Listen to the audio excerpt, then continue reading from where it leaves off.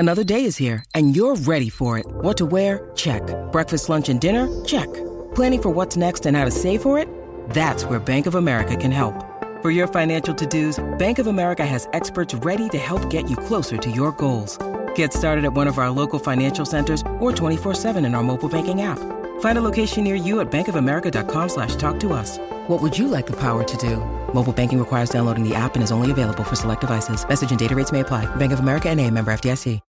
When you need mealtime inspiration, it's worth shopping Kroger, where you'll find over 30,000 mouth-watering choices that excite your inner foodie. And no matter what tasty choice you make, you'll enjoy our everyday low prices, plus extra ways to save, like digital coupons worth over $600 each week. You can also save up to $1 off per gallon at the pump with fuel points. More savings and more inspiring flavors make shopping Kroger worth it every time. Kroger, fresh for everyone. Fuel restrictions apply. For logbook servicing you can rely on, you need to make the right choice. You need trained professionals who are fully qualified to service your car according to manufacturer's specifications. For real peace of mind and a nationwide warranty, book in or book online at repcoservice.com. Want to witness the world's biggest football game? Head to iCanWin.com.au, predict Australia's score with a crystal ball, and it could be you and a friend at the FIFA World Cup Qatar 2022 semi-finals, all thanks to McDonald's. Maccas, together and loving it. TNCs apply. Support strong, healthy bones with Swiss Vitamin D 400 capsules. Now only $24.99 at Chemist Warehouse. And Kogan Mobile, New Zealand's cheapest unlimited prepaid plans. Visit koganmobile.co.nz. This is Izzy and Kempy for breakfast on SENZ.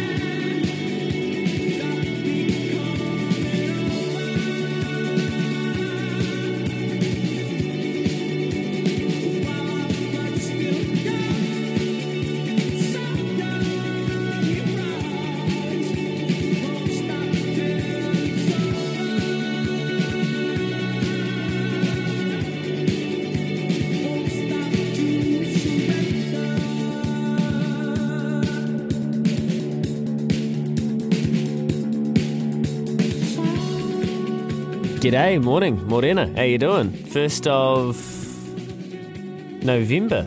Izzy and Kempy for breakfast, SENZ. Welcome into the show. 4 minutes past 6 o'clock this morning. Louis here, sitting in with Kempy. Izzy is in Melbourne because I guess it's the 1st of November, but it's also the first Tuesday of November, which means, Kempy, it is the race that stops a nation plus another nation plus a couple more.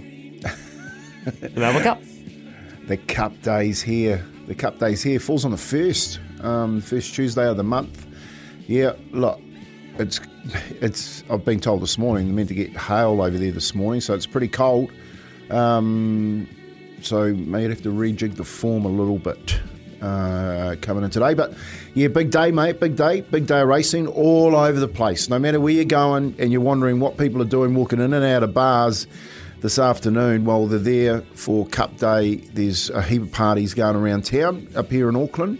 I know that you're going to one, Louis, and I'm a pretty good shot of showing up there myself, I think, today, after some news last night about whether or not I'll cruise out to watch our boy running, I think it's race 7 out there. Balmerino Stakes. Yeah, we're hoping for a little bit more rain, but it's meant to be finding up today. Heavy 9 so far, probably coming a little bit more, wouldn't you think? I'd say so. So you're right, Kempy. It's Melbourne Cup Day, but it just feels like a Saturday. And last night, I had a feeling like it wasn't Tuesday. I wasn't going to sleep to wake up on a Tuesday. There's no work dread, not that I have any work dread anyway, but there was no qualm of the 4 a.m. alarm. It was more like, oh, we get to punt tomorrow. And don't worry, I've already had some bets and I'll share you my bets throughout the day. So we will find winners at Randwick, we'll find winners at Wingatui, we will find winners at Pukekohe, and we will goddamn fine winners at Flemington, Kempy. Yeah. I'm fired up for a big day. It is a great day. And we've got a huge show to reflect it. A couple of racing-specific segments we're going to roll out. A couple non. Actually, they are racing. Hayden Wild. He's racing. He's a racing legend. He is. Mate, he's light years ahead of his age. He's a good dude. When you talk to him, he is so switched on. No wonder he's at the top of the game. Yeah, we caught up with Hayden Wild because he's in Abu Dhabi, and we used the old, how's this? We used the old Baz Black Magic to get him on because he's been shut out of his WhatsApp accounts and Facebooks. He needs a special sort of VPN. But we remember when the IPL was rescheduled last year for Abu Dhabi, and we wanted to get Baz on every other week. So we ended up having to find some internet systems that worked, and he was kind of like, oh my God, this actually works. I haven't been able to talk to my family. Can I get my family in the studio to have a chat with them? I thought he was going to ask. He didn't. But we've got Hayden Wild on the show, and he's just won the Edge Racing Series over on the Triathlon World Stage, and he's pocketed himself like nearly, I think he's over 250k New Zealand, which is a deserving pay packet of a dude that's been... Got a little kitty for today. Yeah, we'll talk to him about the Melbourne Cup, see if we can get him to find us a winner, eh? And other than that, we're going to talk racing out at Pukekohe. So this race meet would usually be at Ellerslie on Melbourne Cup Day. That's I'm sure you've spent times there, Kempy, Melbourne Cup days. Yeah, plenty. Yeah, as have we all. But with Auckland Thoroughbred Racing and Ellerslie under construction, we're out at Pukekohe today, so we'll find out what's happening out there, Kempy, because you've got a horse racing. We'll see if we can find a trainer that has a good idea of the track conditions and a couple of winners maybe to boot. Andrew Seabrook, Seebs, our old pal, New Zealand Bloodstock Managing Director, one of the good guys in racing and a wealth of knowledge on Melbourne Cups. How to win them, what breeding wins them. And breeding is such an influential part of racing industry that it'd be good to catch up with Andrew to see what we're looking for on a day like today, because he's also in Melbourne, so he'll give us weather and track conditions from over there. So he's over there with Baz and Izzy and the crew, so we'll get Seebs on the show and hear from him. And then at 8:40, this is huge, and I can't tell you exactly what it is just yet. But Steve Lancaster from New Zealand Rugby, he's the GM of Community Rugby, is going to come in to studio at about 20 to 9 this morning, and we've kind of got an exclusive first crack at some news for you. So the news isn't out yet. He's going to be announcing it on the show. It involves Community Rugby and I would say game-changing and potentially sport-changing rule changes for the longevity of the game. So we'll hear from Steve Lancaster in the 8 o'clock hour, and Kempy, I've given you the tip, and it will change the way we perceive the sport. Yeah, well, it's actually, I've got my own take on it. I think I like it, to be honest. I've been thinking about it all night since I was told by you what to expect today. So I've got some good opinion on it, and I would like to talk to Steve about that. Hard case, when you're talking about Baz then and the VPM numbers and stuff like that, my alarm clock woke me up this morning. I was actually dreaming about Baz. Oh. Yeah, and he was interviewing me down in, Cuba Mall in Wellington. On a table that I sat down there and had a coffee on this table, and a heap of people around asking me about dislocated shoulders. I walk in, the first thing I say to Neeps this morning, "You ready for push-ups?" He goes, "I can't do them." Remember, because he's a dislocated shoulder. So all this stuff's coming back. I'm going, "Oh man, that's right." Baz was interviewing me about my dislocating my shoulder for the second time, and I was getting all tearful about this, telling Baz this interview. Mate, then my alarm goes off. I was right in the middle of one of probably the deepest interviews I was ever given someone, the old Baz McCullum, and you go and mention that on there. You can dial them up like that. Just thought I'd share that Twilight Zone with you. What does this all mean, Kempy? I'm trying to find it. Hold on. I've got one here. I've got one down here. I've written down 1, 2, 3, 4, 5, 6, 7. And I've got 7 names here, because my mum used to always say, pick your horses. She picks them on names. Well, and dreams. Surely. So I'm looking in through the races today, because it's hailing, it's snowing, It's raining. It's wet. There's going to be a smoky. I reckon one of those big trifectas are going to come in today. You know how you always get a big trifecta in a Melbourne Cup? I'm looking here. I'm going to try and put together a twilight pick. Kempy's twilight pick.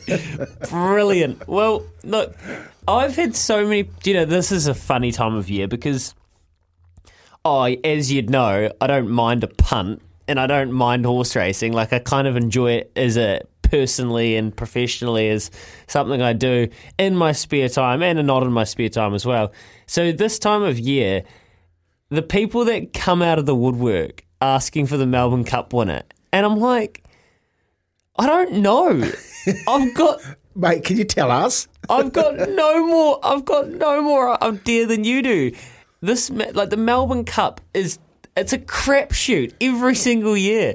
Yeah, it's the best race and there's prestige and it's great and I love the Melbourne Cup. But at the same time, if I could not have a bet in the Melbourne Cup ever again, no skin off my nose, I'd love to never punt the Melbourne Cup. I always get suckered into it and having a ticket each year because you feel like the ceremony and you kind of get swept up in it. But trying to find the winner of the Melbourne Cup, especially in a year like this where the weather's going to be weird, there's no real strong form lines to follow. Like, none of these are star Melbourne Cup horses.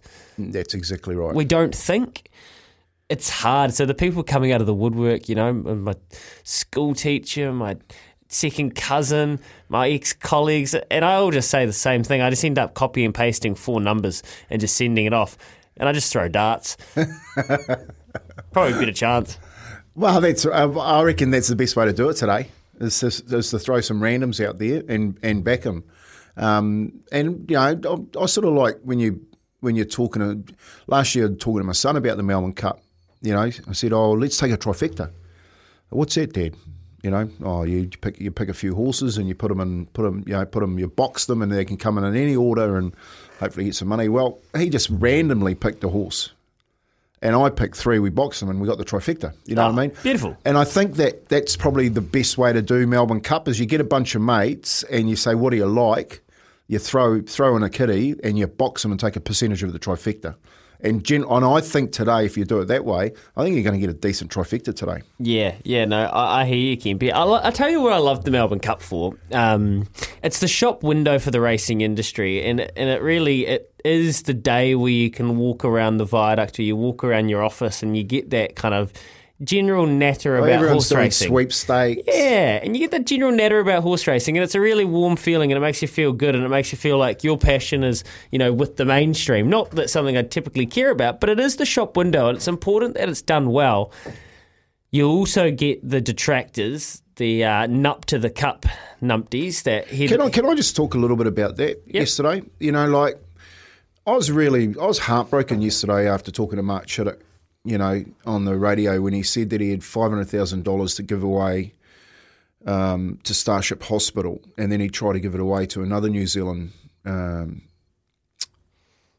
for Kids Can, I think it was. Kids Can, and because of a policy that has been delivered by the governors, these kids have missed out. To be honest, I know how hard it is for some people. I've had family, I've had friends have to travel up from down the line to stay at Starship. It's cost them an absolute fortune to do that. They've had to go and find the money somewhere to take it in there, and all this under the duress of their children being not well. And could you imagine someone walked in and offered you $500,000, the amount of, I guess, joy that would bring to a number of families that were trying to make ends meet to get their kids to that hospital. And I just think, I know we never had a chance to talk about it yesterday, but there has to be some common sense around this. Like, there has to be. Mark Chittick is a good bloke. You know what I mean? His heart's in the right place. This was a honestly, I got, as soon as he said it, I got goosebumps. It rolled out, it worked out to $500,000. He's won the biggest race ever. Yes, it's racing, it's gambling, it's all that sort of stuff. But Mark Chittick and the goodness of his heart is saying, actually, I want to give it back to Starship. I want to help a heap of families. And then he's not been able to get it across the line. And I just think sometimes you've got to actually think logically and with common sense and say, actually, what good is this going to bring to the hospital, to our families, to our kids? And in this situation, they missed out big time. Well, Kempi, it didn't take long for exactly what you're saying to come to the surface, because we got a message just after Mark jumped off, and we didn't have time to get to it yesterday, but I hope you're listening, Johnny, because I really appreciated your message. He says, "Morning, guys. I am extremely disappointed in Starship. My daughter is currently on the wait list for a much-needed heart surgery, which will be second, and due to a lack of funding and beds, we keep getting pushed back. Surely they need to take a look at how they could have made this work in their processes." And that's what I'm saying. And that's Johnny, who, like, when you'd be able to talk to it, Kempi, but I only can imagine there's nothing more that you ever worry about than the well-being of your kids. Oh, mate, I've been through it. I've been through it with my daughter. There is nothing, mate. Just said dead set. You just don't think of anything else except the health and well-being of your child. So, when he said that yesterday, when you're going, what are you thinking? Like that thought. Like, what are you actually? Because I'm based a lot of stuff on common sense. Like logic and common sense, and I'm just going there. Surely you would have got off the phone and said, "Hey, Mark, we've got a problem here, but I'm going to go away and I'm actually going to try and make this work." Had to be a workaround. Yeah, there had to be a workaround, because if you've got someone like Johnny saying, "Mate, sorry, Johnny, we haven't got enough beds and we've got to push you back," and you're sitting there and your heart's in your mouth because your child's sick, and there's someone going, "Well, actually, here's a handout. We want to give you a donation," and they say no, mate. I just can't see the logic. Seriously, I can't. You poll 9 out of 10 people. You poll 10 people on the street. 9 or 10 of them are going to say, "That's crazy. This is not drug money. This is not gang money. This is money which is legitimately garnered through." Well, yes. Well, it props up our sport. There are takeouts from gambling and levies and punters' pockets, sure, but this is consensual. This is legal. This is real. How, as you say, that's how sports are funded in New Zealand. Everybody gets a cut of it. It's for good. And do you know what the big issue would be? And we haven't had it confirmed, but I know there are a couple of people working in the background trying to figure it out. If they're taking money from lotteries already, which there's a good chance they probably are, I don't know for a fact. Hypocritical. Yeah. It is cooked. That then becomes a horse racing situation where, for whatever reason, there's a stigma around it, where Johnny's kids and people are suffering because of an opinion that is probably uneducated, to be honest, about what horse racing is. And I think that's why Mark wanted to share that, because he's a good bloke. He cares about his horses. He cares about his whānau. He's got beautiful kids, George and Charlotte, and he's got a big heart, and it must have been so devastating for him to get. And it's Mark Chittick, so the well is not empty. You know what I mean? Like, what are you guys thinking? You governors that are sitting there, yes, you're at the top of your game, and you all come and they're probably really good people, but in this situation, you're making a really bad decision. And they need to be held. Personally, I think they need to be held accountable, because the well is not dry with this type of support. If Mark Chittick decides to do that, who else do you think would follow him into it? Mate, it could have been the start of a relationship. 100%. And they just could have changed it. So many lives. I hope there's look. With all this said, I hope that there's a legitimate reason. I hope that there is something policy written in it. There wasn't a workaround in time, and hopefully we can find out a bit more. Well, honestly, because this is where my mind goes. So are you then saying, because you come from you're saying how are you going to treat people? Are you saying that because this kid comes from this gang family and this kid over here comes from this well-to-do family, that we're not going to treat that kid? You know what I mean? You start to think all these type of things. Like you're actually segregating communities based on a governor's thought. When seriously, you can't go, well, like you just said, well, we're not going to take it from racing game, but we'll take it from lotteries if that's true. Now you're getting into some really grey area. podcast this, Neeps. Let's get it up there. Let's just start spreading and spruiking this topic a little bit. We'll get it online because I don't think it's right. Kempy doesn't think it's right. What do you think? 8833 or 0800 150 811. Do you know anybody that's in need as well? Like, if you're like Johnny and this would have actually helped you or someone in your life, how does it make you feel? Would love to hear from you this morning. But just while we park that slightly, make sure you send your messages through. Can't wait question of the day. Oh, I don't know. I don't know who's going to win it. Do you? 0800 150 811. Who wins the Melbourne Cup? Give me a call. Give Kempy a call.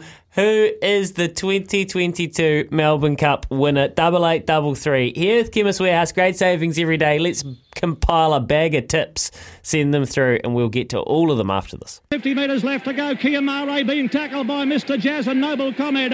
Mr. Jazz on the outside, Noble Comment the centre, Kiyamare. No Peer running on. Noble Comment on the inside and Mr. Jazz. Noble Comment takes the lead. Kiwi will beat them all. It's come from last. Kiwi's won the Melbourne Cup. A blistering performance. What a memory. Kiwi, 83. What a win. I actually just did a function with the great Mr. Cassidy, and he talked about that race, and he said he knew he was going to win the race when the trainer of another runner in that race went, "That's the horse to beat," when he rode past it in the mountain yard. Yeah. And he said he just sat on it, and when he let him go, he knew he just had plenty underneath him. The great Waverley champion, Kiwi. Oh, and it was awesome to see that statue that's up there now. He almost won too well. It was unbelievable. He was never going to lose. 8833. Who's your Melbourne Cup tip?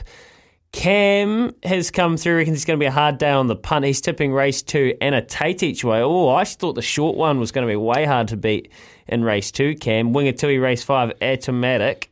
Follow this even if it doesn't win today, he reckons. Okay, but who wins the Melbourne Cup, Cam? Here's a text. Come on, Cam, have a crack. And by the way, I have got my numbers sorted. I do think I have an idea who might win it. And look, this text isn't too far away from my opinion. Interesting Cup facts. No horses have won from barrier 18. Wow. Number 6 without a fight. Most wins is barrier 11 for Montefilia. Most unluckiest number is 18. 18 Luna Flair. Wow, she's unlucky. She's being vetted at the moment, isn't she? Winningest number is winningest number is number 4, Montefilia. Wait, so you're telling me the barrier with the most wins is 11 where Montefilia is, and the winningest number at the Melbourne Cup is 4, which is Montefilia. 4-year-olds and 5-year-olds normally win with 90 times, while 6-year-olds have won 3 times in the last 9 years. Yes, they have. Montefilia is 5. So he's doing a twilight bet too. There's a twilight bet. I think I might have found my twilight bet.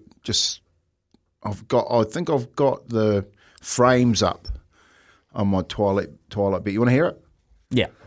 So Baz is talking to me, and I reckon in your dream.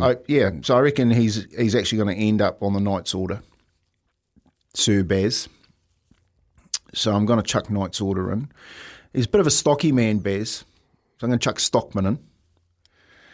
And I used to love smoking the Aussies, so I'm going to put Smoking Romans in.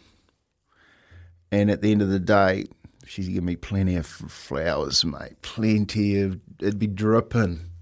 Coming down, I'm going to put a round of flowers in. That's me frame. So give us your numbers. Knight's Order. What number's that? Let's have a quick look. 3, Knight's Order. Yep. I've got Stockman. 9, the old stocky man. Smoking Romans. Oh, the Kiwi bread. From the South Island. And Round of Flowers. Just quietly, Baz didn't mind a durry back in his day as well. There you go. And 24, Oh, we bouquet for Kempy. There you go. Kempy's numbers 391924. Well, what are yours? 8833 comes through. And Mark says, Morena boys and Aroha. Just an idea. Is there a way Mark Chittick and SNZ can make their own charity? I, for one, would donate. My kids are everything, and New Zealand kids are the future. Bang on, Mark. And Bloomer said, morning, fellas. Just walking around Ring, you're a golf course, preparing the mind for betting today. I follow an online pokies player, and he's donated decent amounts to Ronald McDonald House in Christchurch, so surely Starship can take theirs. Good luck today, Bloomers. Good on you, mate. Well done, Bloomers. Thanks for that information. Good stuff. 29 away from 7. We'll get some sports headlines. By the way, our first set of press-ups for Movember have been done. Drive, or the run home, I should say.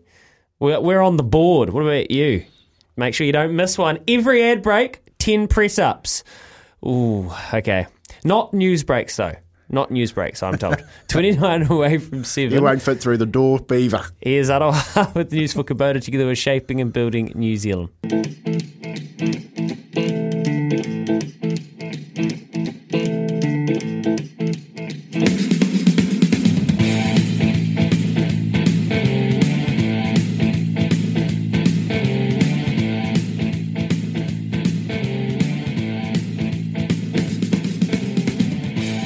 SENZ, we're 27 and a bit away from 7 a.m. this morning. Hope your Tuesday has started well. I'm thirsty already because it's Melbourne Cup Day. I can't wait for today. At Bunnings Trade, helping business is our trade. Here to make your job easier.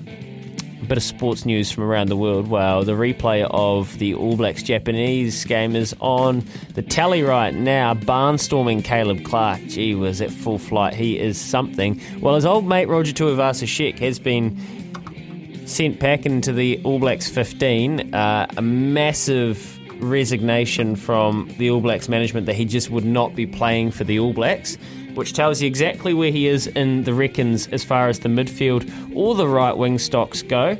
So Roger is off. Max Verstappen, wowee.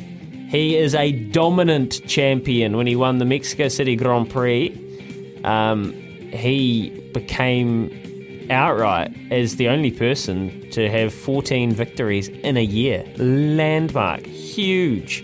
That is a massive result for Max Verstappen and Red Bull Racing. And tonight, well, Kempy, you'll love this. We've got a chance to send the Poms packing at the T20 World Cup.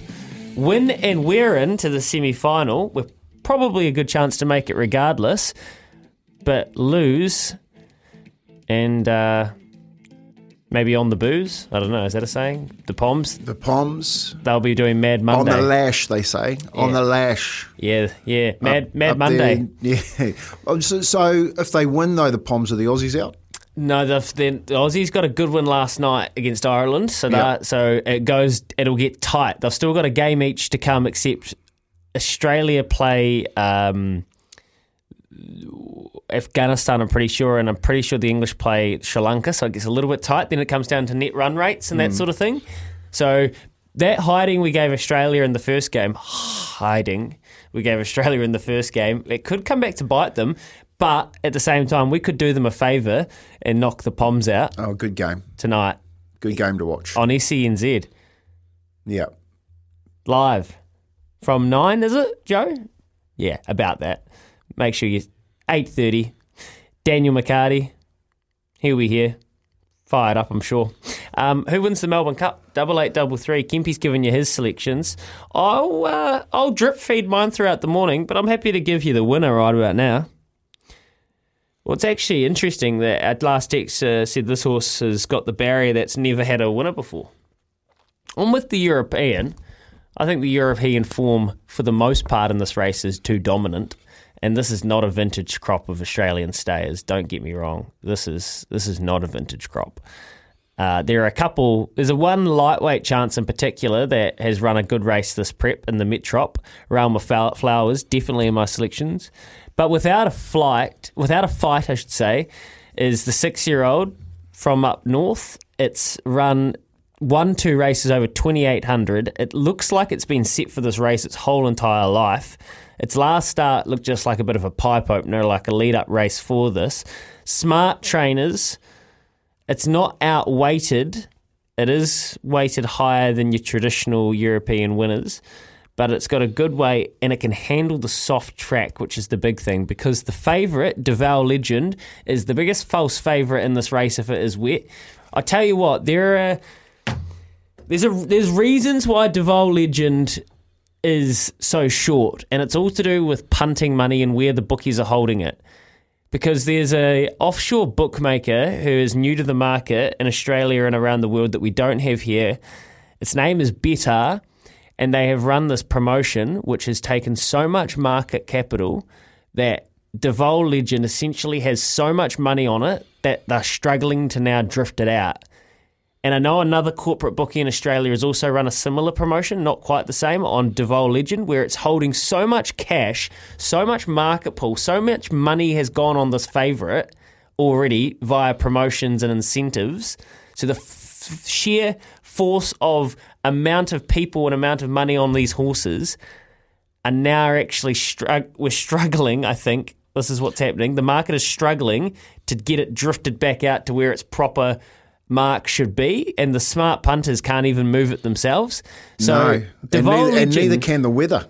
Well, that's right. And if Deval Legend runs on a soft track or a heavy track, it should be a $10 chance. 100%. The bookies will be rubbing their hands together with that hail today. They will go hail. They want the rain to come. They want snow if it's going to snow over there in Melbourne. It gets cold. So don't fall into the trap of taking Deval Legend as a favourite if it's anywhere under $5 and the track looks wet. Do not do it. Do not do it. It's a false favourite if the track is wet. If the track somehow comes back to a good, wow, gee, he's got all of the form in the world. He looks like a beast, and he's got the big weight for a 3-year-old European. But the reality is, it's because he's run massive ratings and he's performed on these tracks. But if it's wet, don't fall into the trap. Dave from Karaka says, good morning, boys. Yes, looks a tough race today, but great excitement. My box try is 8, 19, 3, 4, 24, and fancy 24 to win. Yeah, Realma Flowers will be in a lot of people's numbers because I've got 3 of those. She's got the I've got lightweight, 3 of those, Davey, and she gets through the wet.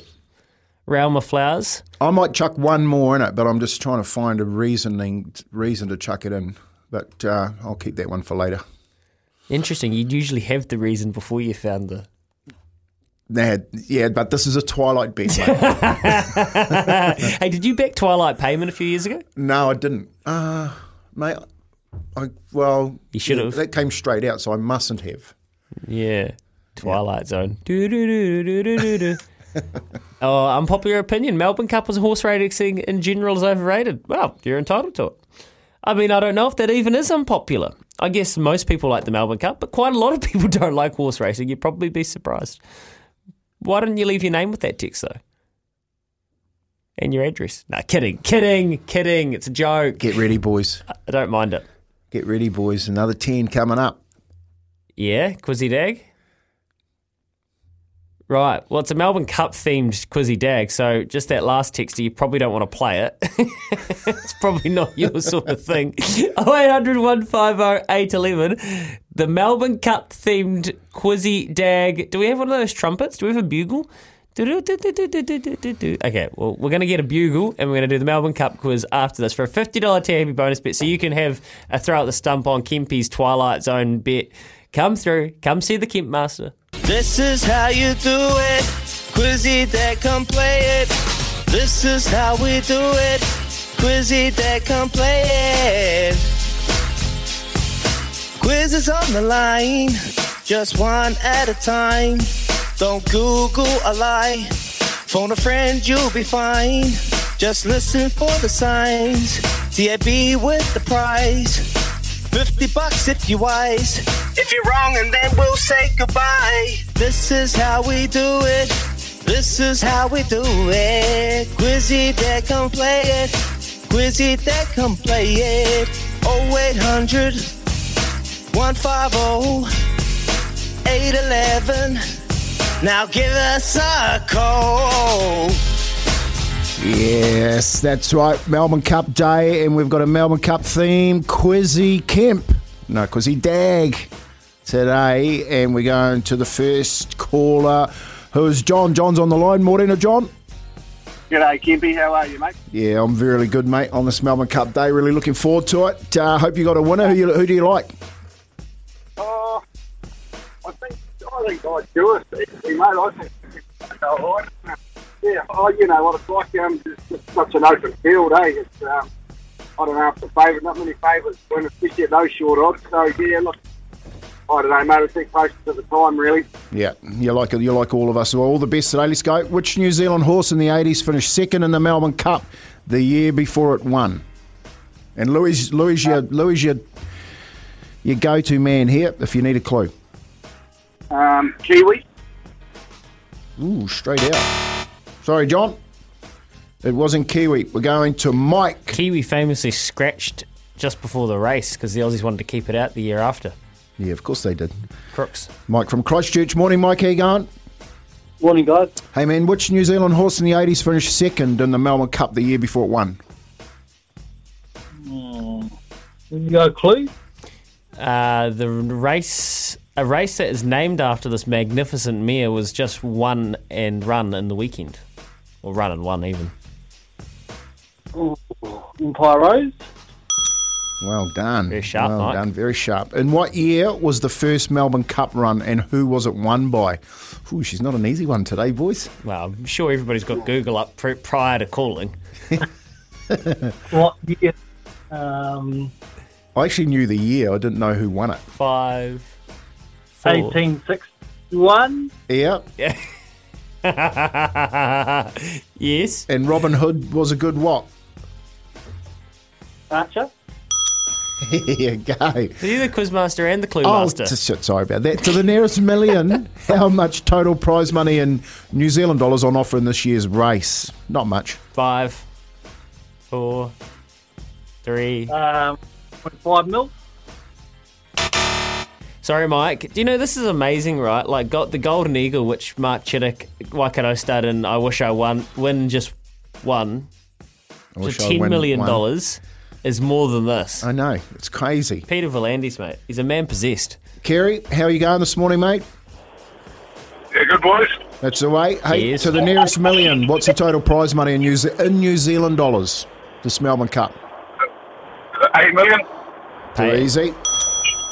All right, name one of the Kiwi-bred horses racing in the Melbourne Cup this year, and who it is sired by. Get a clue there? Wow. 1 of 10. Yeah, no. There's lots of them. I think there's about 6 of them.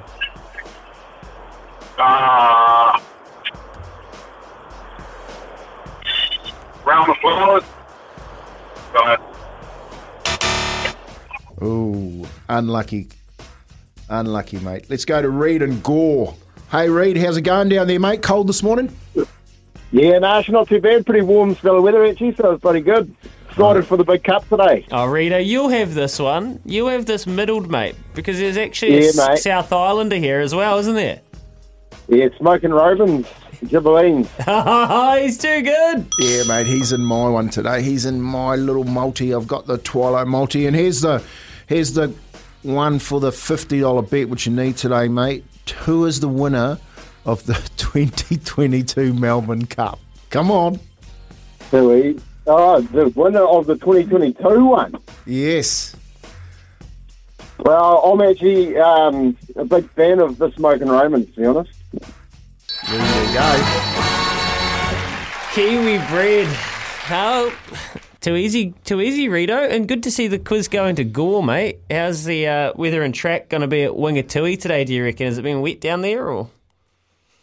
Yeah, we actually had quite a bit of rain over the weekend, so but we had a couple of good days since, so hopefully it comes probably back to a soft, I would imagine. I don't mind Ruby's Laird in the second either team.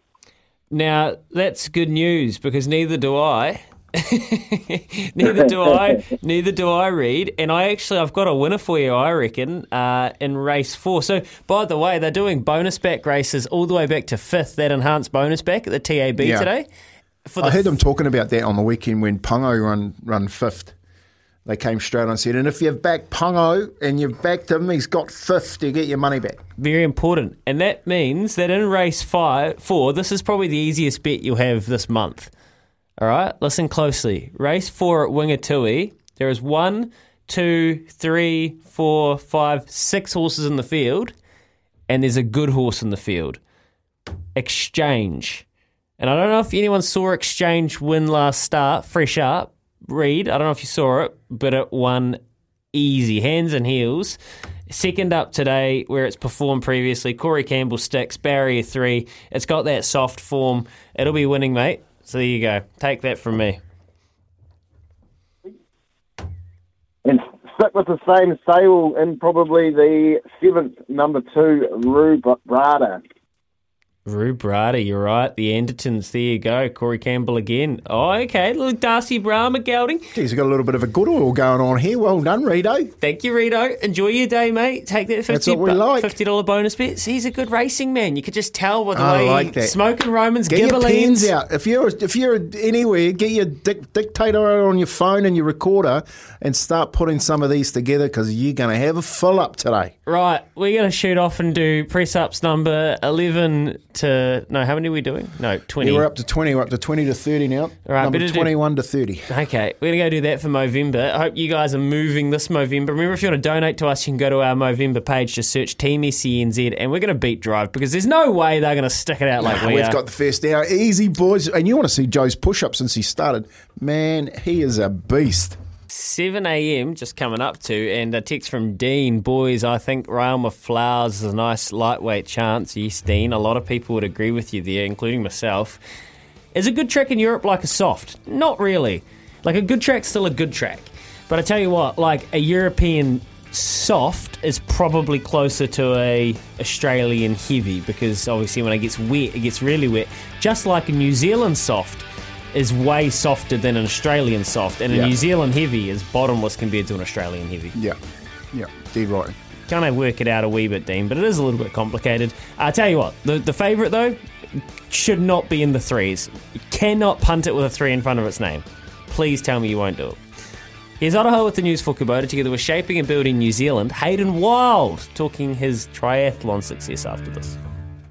Support strong, healthy bones with Swiss Vitamin D 400 capsules. Now only $24.99 at Chemist Warehouse. And Kogan Mobile, New Zealand's cheapest unlimited prepaid plans. Visit koganmobile.co.nz. This is Izzy and Kempy for breakfast on SENZ.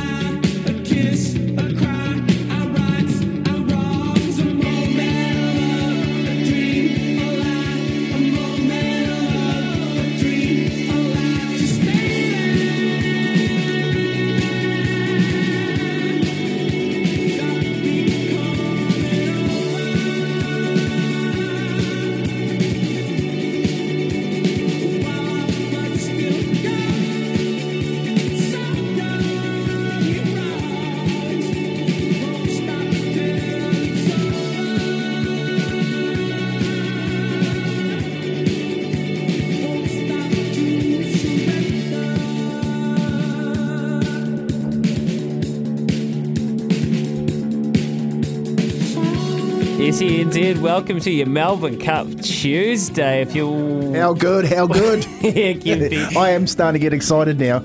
Yep, we're in 7 o'clock. How many hours to go? Not that many. Well, actually a few. What are we doing, boys? What are we doing? Come on. Joe, you're dressed to the tens. You've got something on. You haven't told the boys, mate. Is the kitchen left out? You left the main course off the table. Yeah. There's been some division in the ranks here. The kitchen's dressed up and they haven't invited Kempy and me to join the party. Oh well, 5 minutes past 7. It's your Melbourne Cup Tuesday. Who's your winner? That's the can't wait question of the... I can't equate it. Hey, man, I talked to you last week. Izzy got out twice while you were away. He got out twice, the Baz and Izzy show. On air? On air, yeah, mate. And then it got in his head. And he kept saying to me, it's in my head. I said, because he was thinking about Pongo, you know what I mean? Like, and they'd been on the texting all the time. And then I texted him. I said, mate, I know what it's like. I said, just don't worry about it. But they must have had some chatter. They reckon they were talking, like they started talking about the horse, saying things like, wonder what the horse is up to now. Yeah, wow, that's weird. They got it bad. They got the hit for it. So Daz and Izzy for breakfast was Izzy's. Okay, no, well, it's definitely Izzy and Kempi. Izzy is actually at the Melbourne Cup, so he's deserted us. What about Baz? We can't get Baz. He's even visiting me in my dreams, and I hope that's the Twilight Dream, Baz. I'll tell you what, if you are listening, I hope that is the Twilight Dream, mate. Knight's Order, top of the book. Well, Mark has texted and said, I've already told you, stop asking for the winner. I've already told you who the winner is. And the winner is number 17, says Mark. So that would mean that Mark thinks, as I pull up my race book, the winner is Emissary for Michael Moroney. Wow, well, last start winner won the Bendigo Geelong Cup. The Geelong Cup, didn't it? Big jump up, big step up. Okay. Mark, appreciate that. Hey, Rick, Rick, you've sent through a message here wondering about the Quaddie Crush. Great that you're involved, Rick, coming through on 8833 with the Quaddie Crush. If you wanted to know anything more about that, go to the SENZ/radio to have a look there. Essentially, we're building a quaddie pool to punt for over the summer with TAB and SNZ. We've both kicked in 10k each. Rick, you're just wondering when that money's going to come out of your account. Yeah, Melbourne Cup, TAB are really busy, obviously. So if you can keep it in there, please do, because we'll get through it. We'll get to it in hopefully not too long, hopefully by today. I know that's not ideal because you want to punt it, but keep your $100 in your account and they will take it out and you can be part of the Quaddie Crush. Appreciate your message there, Rick. Another text from Charlie and boys. In 1970, a Wingatui horse called Baghdad Note won the Melbourne Cup with a Wingatui jockey. Midge Denham aboard, owned by a Dunedin businessman, Stuart Falconer. The trophy he won was stolen in a burglary that has never resurfaced. That's from Charlie. That's a really interesting story, that. I know the trophy never resurfaced. My detective head says to me that was an inside job. I hope not. I don't think so. That's a good story, though. Midge Dedham, some good names there. Morning, lads. Just drove behind a car with the number NAG 561, so I boxed up 156 trifecta. Thanks for coming. That's how you do it, Kurt. That's how you do it. 5, 6 and 1 Numerian without a fight. I like without a fight. And Gold Trip. Oh, well, you're going to get a nice divvy there, Kurt. Good, man. 8 minutes past 7. All right. That's the Melbourne Cup chat for now. We're going to come back to that and not too long at all. But we're going to change pace and we're going to talk to one of our favourite Kiwis. He is a champion. He's doing it on the world stage. Let's catch up with Hayden Wilde. SENZ. It was long ago that Hayden Wilde became a household name when he won a bronze medal at the Tokyo Olympics. 1 year on, and the 25-year-old is now standing on top of the world after clinching his maiden Super League triathlon title. He only needed to finish in the top 15 in the series final in Saudi Arabia, but of course Hayden came third to cap off a memorable and dominant year. Our mate is on the line with us now, carrying a big old bag of cash. How you going, brother? How's things? Yeah, good, boys. Yourself? Yeah, really good, man. What games are you playing on your Nintendo Switch at the moment? Any go-tos?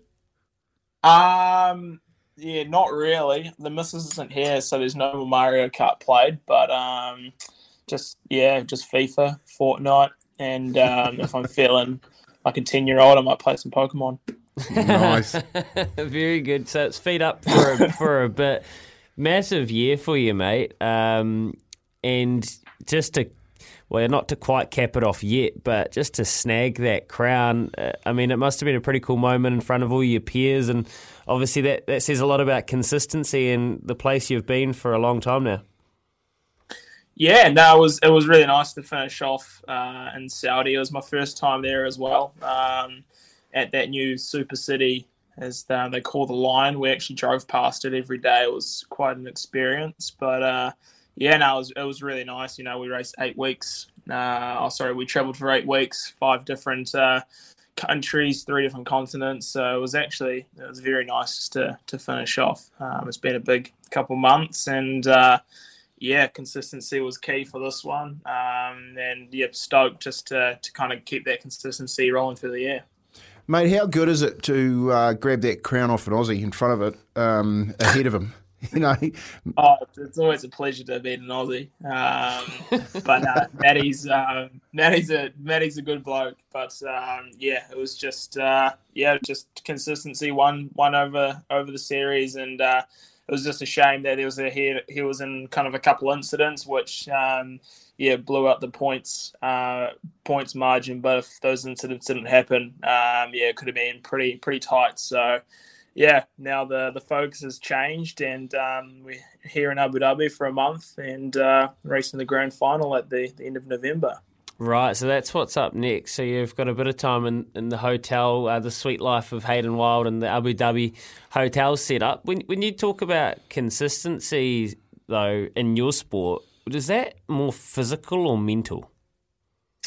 It kind of depends how your body reacts in training. I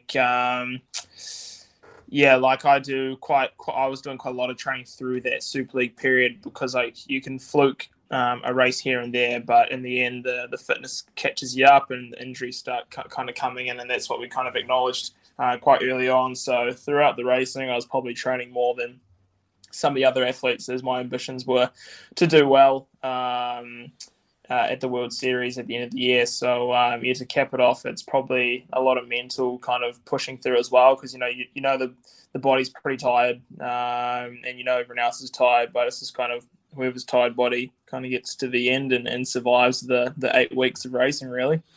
Was there, Hayden, just really interesting listening to the way you summed up your year, was there a part of your training that you just thought you had it over the other people, that you knew they weren't doing, or you knew that if you kept doing this part of, whether it be mental or physical training, that you would actually have the edge every time you went into a race? Yeah, like the Super League racing is quite unique. It's my 3rd, 4th year, and we kind of found out a really good rhythm for me, which was to train super consistent through the week. So I'm quite fortunate that my body can kind of cope with that. So I wouldn't be doing my normal kind of training weeks where you'd normally kind of, we have a taper, which is like, normally 50% less of what we do for training. So I was kind of keeping it up between 80 to 90% through those weeks, but I was keeping them super like anaerobic and pretty chill, and then using the races as my kind of really high intensity races. It's kind of like, I guess, the All Blacks playing, the British Load or the Four Nations. It's you just gotta make sure you keep consistent and make sure you do the training right through, or else you'll be kind of suffering at the end, but potentially injuries and all sorts. So my body works pretty well with high end training, and I was pretty lucky to make it through that 8 weeks with no harm done. So you've figured out that your body can cop a flogging, which can give you a huge edge when it comes to getting into the absolute frying pan of a race day. Yeah, pretty much. It's a weird one. It's like my body kind of enjoys getting flogged, and the less flogging it does, the less it kind of reacts in a way. So we just were like, all right, we'll keep your training up and we'll keep it super low intensity, and then we'll just use the racing as racing, because it's like any match day, really. There's nothing better than having match day nor racing. You just don't get that adrenaline. You don't get that kind of testosterone kind of blowing around. So obviously there's no traffic or anything there. So it's great. It's policed, and it's and you know that you can go full send, and you're pushing you as well. So it's nothing's better than racing than race training. So it was good, mate. So what do you do in your downtime now that you've got a little bit of a break? I see the Sale GP boys are up there at the moment. They're racing. I think it's not this weekend, next weekend. Do you catch up with them, or it's Melbourne Cup Day down here today? Are you a punter? Have you got a winner for us? Oh, actually, I totally forgot it was the Melbourne Cup. But the guy that it was actually that was one of the managers. So you have the managers for Super League and stuff. Yeah, they actually got a horse in for the Melbourne Cup. He's an Aussie, so he'll be well into that. But Yeah, I guess for my downtime, I don't have a lot of downtime, I guess. But, if I see other New Zealanders kind of chilling around Europe, I would go and catch them up. Like, I had a good catch up with one of the NZ hockey boys. He plays in Belgium, so it was really good to see him. But when the season finishes off, we'll have Christmas in Belgium and then go to Alpe d'Huez and have a skiing trip for a week and hopefully not break a leg. Yeah, you don't want to be doing that, mate. Just on the Melbourne Cup, how about this? What if I throw some horse names at you and you tell me if I'm getting closer, all right? All right. Okay, so we've got. Well, let's start pretty straight down the middle. Knight's Order. What do you feel when you hear Knight's Order? Does it sound like a strong, staying name? Knight's Order. What colour is the horse? It's not a grey, mate. It's just a greys. It's a brown. It's a dark brown. Is that going to be an issue? I'm sorry, mate. Okay. Yeah, I'm a grey horse man. To be fair, I don't know why, but just the physique looks great, doesn't it? Okay. I can tell you, there's not a grey in the Melbourne Cup, but if you can get your hands on, I don't know how you'll watch. I don't know how they watch racing. We have to figure out. Actually, we'll ask Baz because I know for a fact he was watching racing, and last time he was in Abu Dhabi. There is a race 3 at Flemington today, where I kid you not, Hayden, it is a race you can only enter if you were a grey horse. Love it. Well, it's actually it's quite funny because you go to the local races into Teco. We normally go there with the family, and then you just go with like the local lads, and they do all their research and stuff. And like being an athlete, you kind of you look at the physiques, and you just looked at the most ripped horse, and you're like, yeah, that horse got glutes. So I kind of just paupers back onto athlete life and say, yeah, that horse has been working out. He's been up the hills. He knows what's going on. That's really good info, mate. That's Mounting Yard mail from Hayden Wild. That's exactly right. We'll take you along, mate, and tell you which one you like at the Mountain Yard. You will put all of SENZ's money on it. Hey, mate, before I let you go, any updates on the Commonwealth Games medal? Or are we likely not to get an answer on that? Are we allowed to talk about it? Yeah, where we sit? Yeah, not yet. We're still sitting in Protest Village. So it's in it's far out. It's in high, it's very high up in the World Triathlon Union currently. So we actually should find out in the next couple of days or so. As everyone's told me, no comment. Yeah, fair enough, mate. Well, when you can comment, just flick us a note because we'd love to know. We get people that ask, intermittently. They text the show and they say, "Hey, boys, any update?" So, dude, you know who's the biggest pest about that? Who's that? I'm a great mate with him now, but I'm going to put him straight on the spot. Is Guy Havolt, straight up. That guy, nearly every single time, he's like, "Mate, fizzing about this weekend. You're free for a yarn sometime ahead of the final." Also, what's happening with the appeal? You heard anything from the Herb. Hey, yeah, mate. Guy, you're getting called out live. You're a pest, mate. That's so good. Oh, great gravy, Hayden, and enjoy your bag of cash, mate. Very well deserved for flogging your body the way you do. Thanks for taking the call and staying up late for us. Enjoy the day, and make sure you tune in Race 3 Flemington, and you'll see all the grey horses you ever wanted to see, mate. Oh, fantastic. Nearly as good as when I was in MIQ watching the Rotorua races. There you go. Very good. Hayden Wild, champion triathlete, good Kiwi, and we'll catch him again in not too long. See you, Hayden. It was SENZ. And he doesn't mind giving the old race calling a go. When he was in MIQ, he had the Rotorua trials going on out his window. Yeah. And he was doing the old... giving it the old race school. And I like talking to him because he's well ahead of his years, especially in tune with his body and his mental capacity, you know what I mean? So he's talking a lot around how he gets, I guess, himself prepared to go out there and just get the job done. I think we're seeing something pretty special happening here with Hayden Wild. Well, I think he's going to own it, mate, over the next couple of years. He's not in his prime yet, probably. What are the two English brothers? Brownlee? Now, when they were in their prime, mate, they were unstoppable. Yeah. So there's only a couple of people ahead of him in the world right now that he would probably say that they'd have him on in an Olympics race, but he's not far away. No. And you hear him talking about he's just figuring out what his body, the limits he can go to in training and that sort of thing and what he needs. Mate, Paris, huge go for a gold. Yeah. He's got to be a huge goal. I agree. goal. I totally agree. And a good kid too. Just good to talk to. The race named after Sub-Zero, race 3 at Flemington today. All grey horses. So if your missus likes backing the grey horse, here's one for her. Say, I've got a horse you can back, and then take her to the field, get her to choose one, and then she'll see them that they're all grey, and she'll be spewing. Yeah. And what about Guy Velt? Wonder who he's backing. Oh, mate, he's throwing darts. He's throwing darts trying to get the gravy. Is there one called the Pest? There probably is. 21 after 7. You'll be listening too, won't you? Havelt. 21 2 after 7. Here with Chemist Warehouse, great savings every day. Kempy's going to be off the back fence in just a wee bit. We've also got an announcement today about a lawnmower. Yeah, somebody's won a lawnmower, and we need to tell you how who. good. And I've seen this lawnmower. I actually seen this lawnmower. I was walking, having a walk the other day, and I saw it, and I said to the guy, we're giving one of these away on the radio, and he could not talk highly enough about it.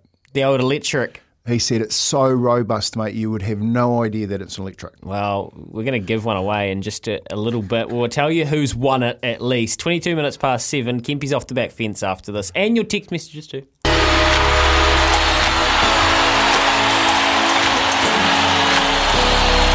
Off the back fence with Tony Kemp. As a kid coming through the grades, I never once thought about the effects of a tackle and what the long-term health on someone's brain would be, let alone my own. One of the main attractions of the sport was the combative nature of the game and how me and my mates could rip, tear and bust against anyone who wanted to do battle.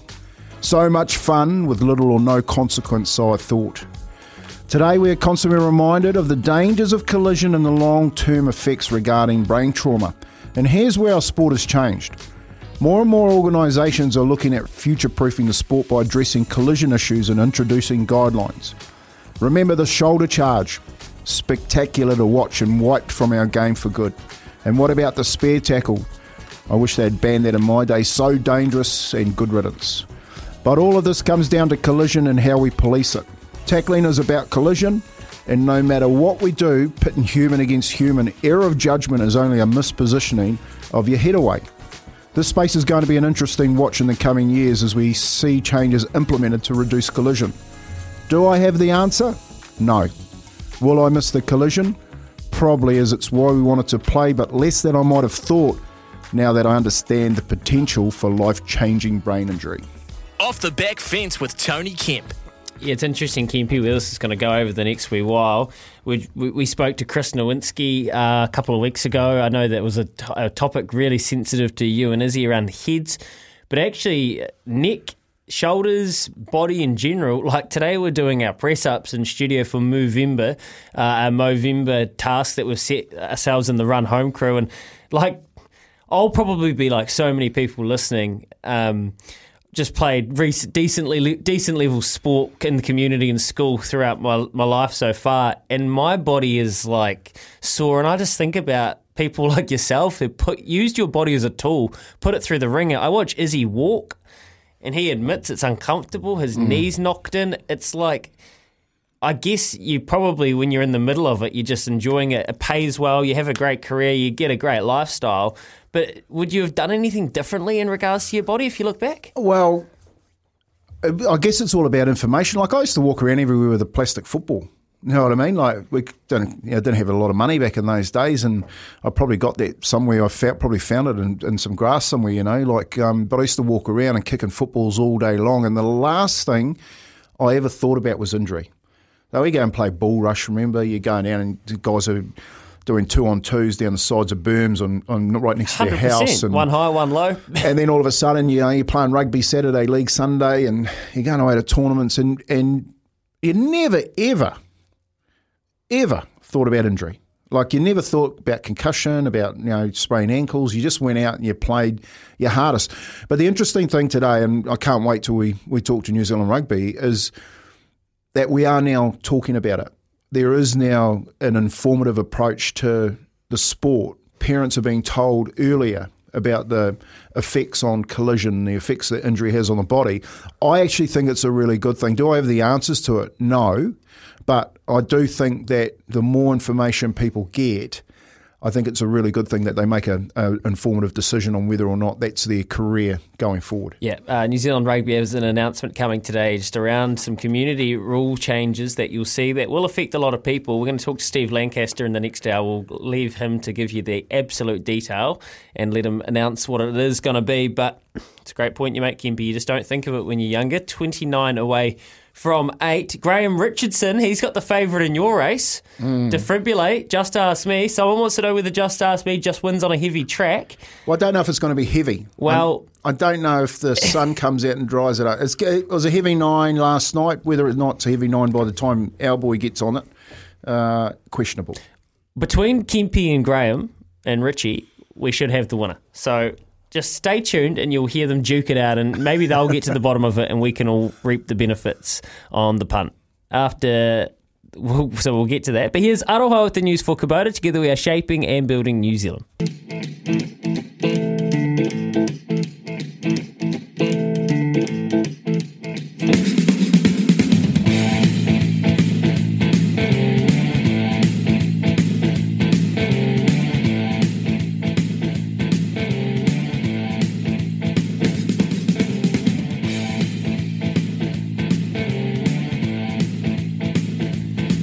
27 away from 8 o'clock this morning. We're going to talk some racing with Andrew Seabuck and Graham Richardson in not too long.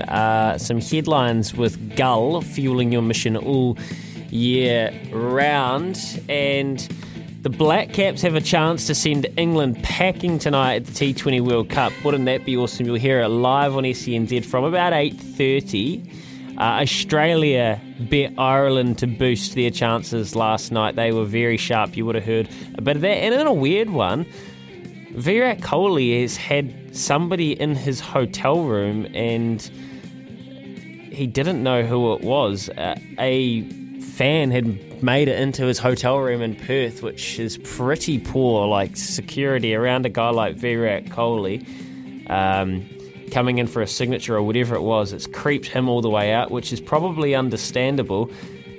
RTS, well, he's going to be playing for the All Blacks 15, as is Braden Ennor, so it gives you a hint what they want to do with their midfield, the All Blacks. They will want David Havili and Anton Lienert-Brown to spend as much time playing together in the midfield as possible, I'm pretty sure. Of course, Rieko Ioane as well. They are our main three midfield hopes, I'd say, moving into the World Cup. So they will want to give them as much time in the saddle, especially Anton Lienert-Brown. And it's Melbourne Cup Day, Kempi. Bart Cummings. How good. Legend of the Cup. Yeah. King of the Cup, right? Well, his grandson, Ed Cummings, who we've had on the show, trainer Duas. Yep. She just hasn't quite come to this preparation, the mare, but hey, there was a mare last year that was probably out of a lot of people's selections and she did the job. Coming around the outside and getting closer is Spanish Mission, and also Very Elegant from Delphi. Trolleros under the whip from Great House. It's now taking the lead. Incentivize at the top of the straight at the 400 metres, a length and a half. Floating Artist, here's Very Elegant. She's coming home. 300 to go. The mighty mare moves up to Incentivize and races on by. Then Floating Artist, Spanish Mission. But Very Elegant at the 150. The darling of the turf has raced clear 3 lengths. Incentivize, and it's Very Elegant.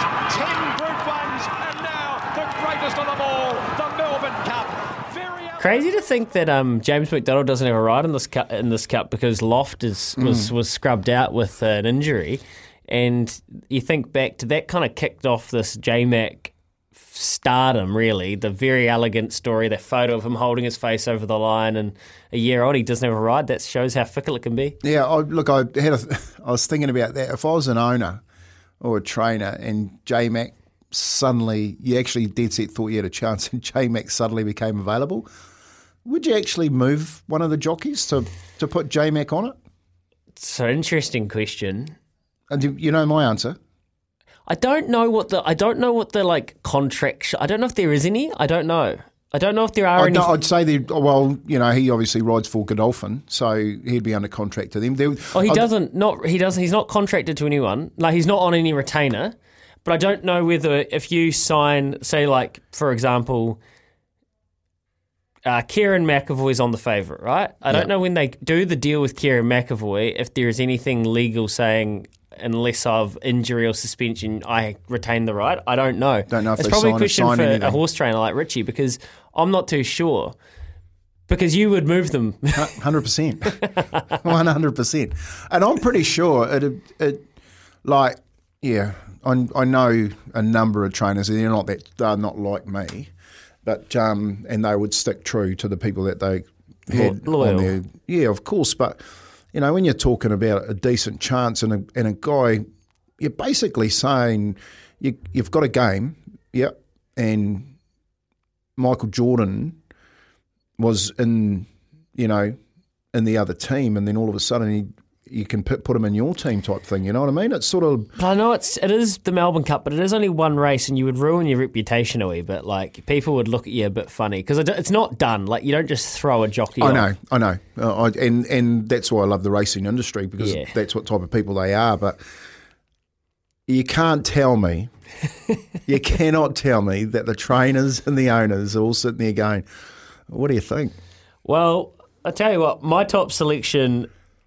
Without a fight, the only thing holding it back at the moment is the out of form William Buick, and he was riding terribly on Saturday, and I hope that because he was trying to get his compass set for today. Couple of texts. Boys, number 4, Montefiore is the winner. Great run in the Caulfield Cup. Won't mind the soft track. Cheers, Chris. Chris, she's right there in my numbers. Just my only concern, will she see out the 3,200? Varon Declare ran a fabulous race in the Caulfield Cup, won this race 2 years ago, drops 5 kilos from Caulfield, 50% record at Flemington. Soft, my pick. Kevin, wow, wouldn't that be a return to form? Hasn't won a race since the Melbourne Cup, I'm pretty sure. Imagine that. Hey guys, Realm of Flowers in the last 3 mares. Of the last 3 mares to win the race, Ethereal, Maccabi Diva, and of course Very Elegant. I don't think Realm of Flowers is anywhere near the class of these, so that puts a lot of doubt on her. That's from Johnny. But it's not the same field as a lot of those fields either. So brings it back into the picture. And she's also got a far lighter weight. I can't remember what Ethereal carried, but especially Maccabi Diva and Very Elegant, they had to carry their fair share of weight. Oh, it's Melbourne Cup Day. Don't you just love it? After this, we'll catch up with Graham Richardson, who's got a couple of really nice chances up the line, or down the line, depending where you are, at Pukekohe today for their big Cup Day. We'll catch up with him. Come on, Jam. Kempy's going to ask him the hard question. Can you beat my boy? Taken to the outside, and then Marion Barden, Caetano, 300 left to go. Get the slip over on the inside, the leader from Persian Clutch. Here comes Ethereal down the outside, followed by Karazi, and then May the Horse Be With You. Give the slip well clear at the 200 metre mark though. Down the outside is Ethereal starting to close. Give the slip with Ethereal coming home. Give the slip in front. Ethereal's coming hard. The Caulfield Cup winners grab the lead, and Ethereal does the double. Ethereal's won it. Oh, what memories. Ethereal, great Kiwi success story for great New Zealanders. Speaking of great Kiwis, we got one on the line. He's been busy leaning on a post this morning, I hear. Morning, Richie. Graham Richardson's on the line with us. Good morning. How are you guys? Yeah, good, Richie. How you going, mate? Let's get straight to the point, eh? You've got a big one today, the defibrillator running around. How's he going to go? Well, he's like I'm very happy with the horse. He's eating well. His form's good. I've got to be honest, he's never raced right-handed before. It's his first time out of 29 starts, I think. So that'll be interesting. He had one trial at right-handed and he bucked all the way up the straight. So couldn't get a line on that. Oh, is that right? That is way to he fill was a bit of a character when he was young. Way to fill the punters with confidence, Richie. Well, look, so Kempy, so you've chased Kempy's horse Just Ask Me home in the Livermore, but fresh up on that bog track, like that was some. That was a big run. Yeah, he's a good horse. Like he still had plenty of life back him in Australia, but it got to a point like he was more than capable of being competitive in Group 1s in New Zealand. So Paddy and I made the choice, Paddy Payne, said, why don't we bring him back to New Zealand and have a go at some of the group races here, wait for age. So that's what we've done.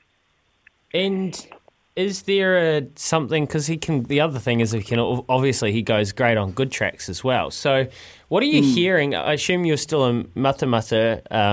What are you hearing about what sort of surface you're going to get today? And then what sort of targets would you have over summer for him?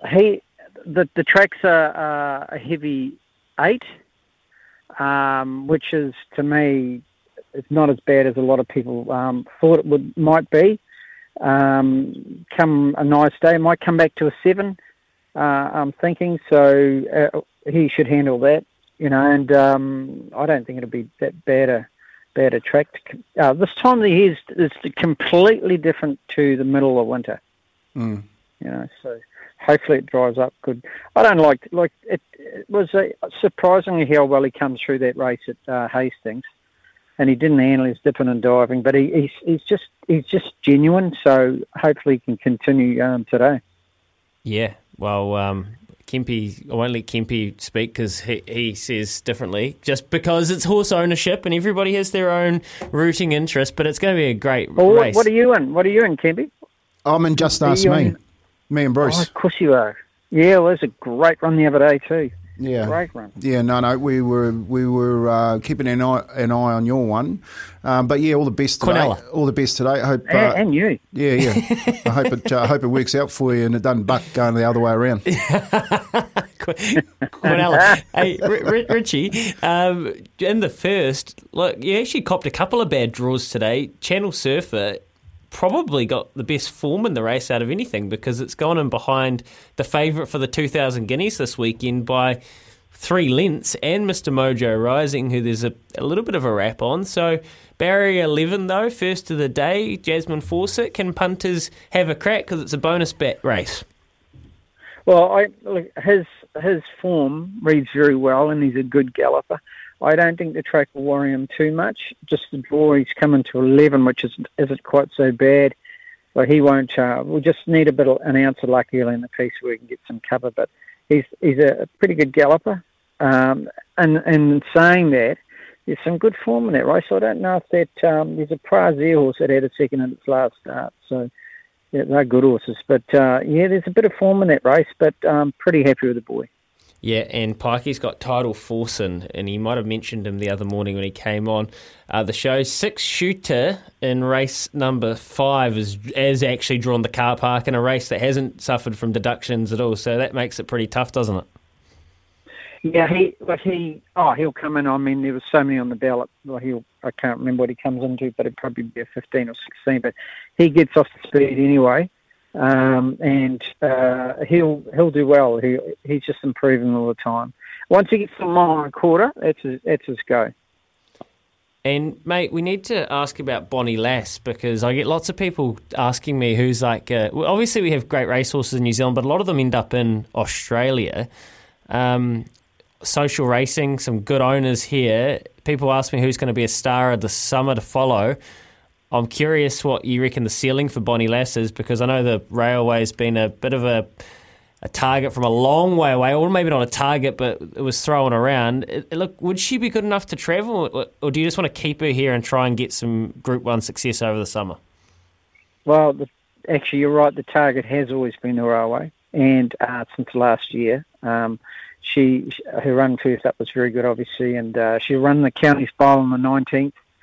Which is 1,100 metres, obviously at Pukekohe, and then she'll run on the Railway, which is I think at Te Rapa this year, and there's probably 6 weeks between races. But I had a horse many years ago on the Railway, and she had a last run in the Counties Bowl, and went straight 7 weeks later into the Railway and won. They were just keeping. She's very good fresher skills, so.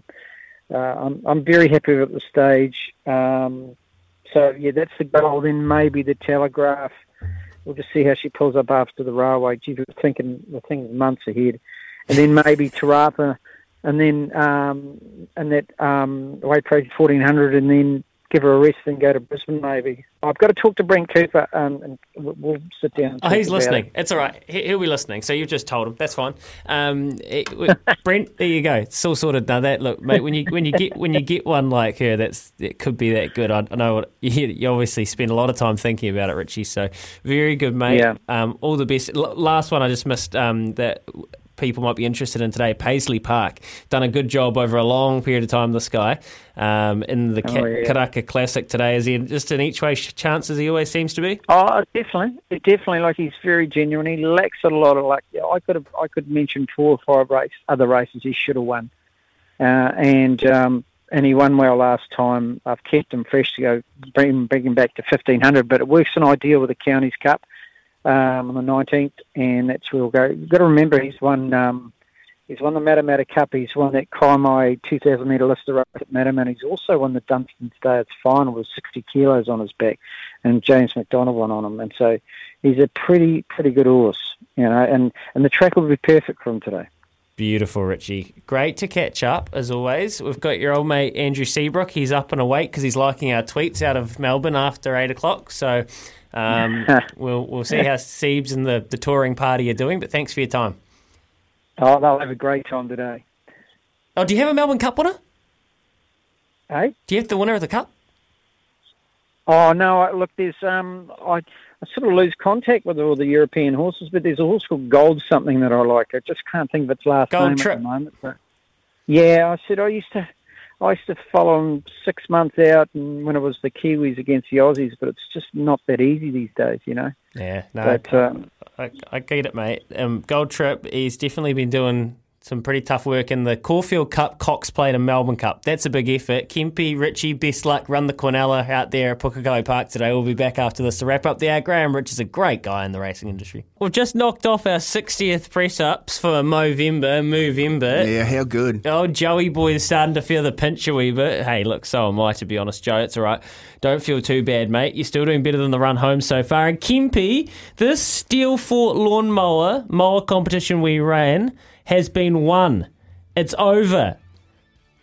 The lithium mower from Lawnmaster is heading south to Christchurch. 2, do we have a drum roll? Yes, we do.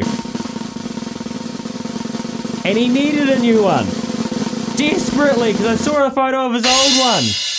Throw your own Lawnmaster 660 away, Chris Brandon. You've got a lithium mower coming your way. Well done, mate. Get out there and get it all tuned up. And those lawns all tuned up, mate. Maybe you can run the Melbourne Cup down there next year. Have you had a lithium lawnmower over your sideburns today? Because you are looking scucks, Kempe. The fresh cut for Melbourne Cup Day. Here's other half the news for Kubota. The chop shop. Together with Cash Only, shaping and building New Zealand. Support strong, healthy bones with Swiss Vitamin D 400 capsules. Now only $24.99 at Chemist Warehouse. And Kogan Mobile, New Zealand's cheapest unlimited prepaid plans. Visit koganmobile.co.nz. This is Izzy and Kempe for breakfast on SENZ.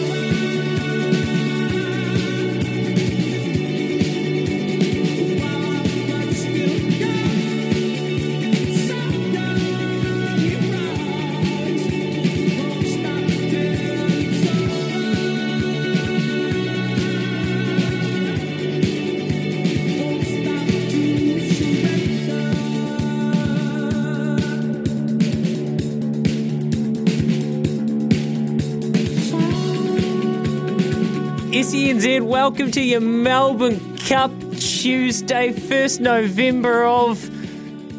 Tuesday of November. That was like the last hour. First Tuesday of November, and it's the 1st of November is what I was trying to say. Kempe, a massive day. Your numbers are 3, 9, 19, 24.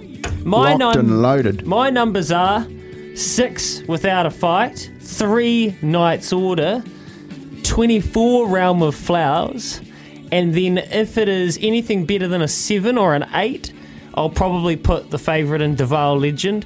But if it is wet, it'll be Montefilia for me filling out my 4. What are your numbers? 8833.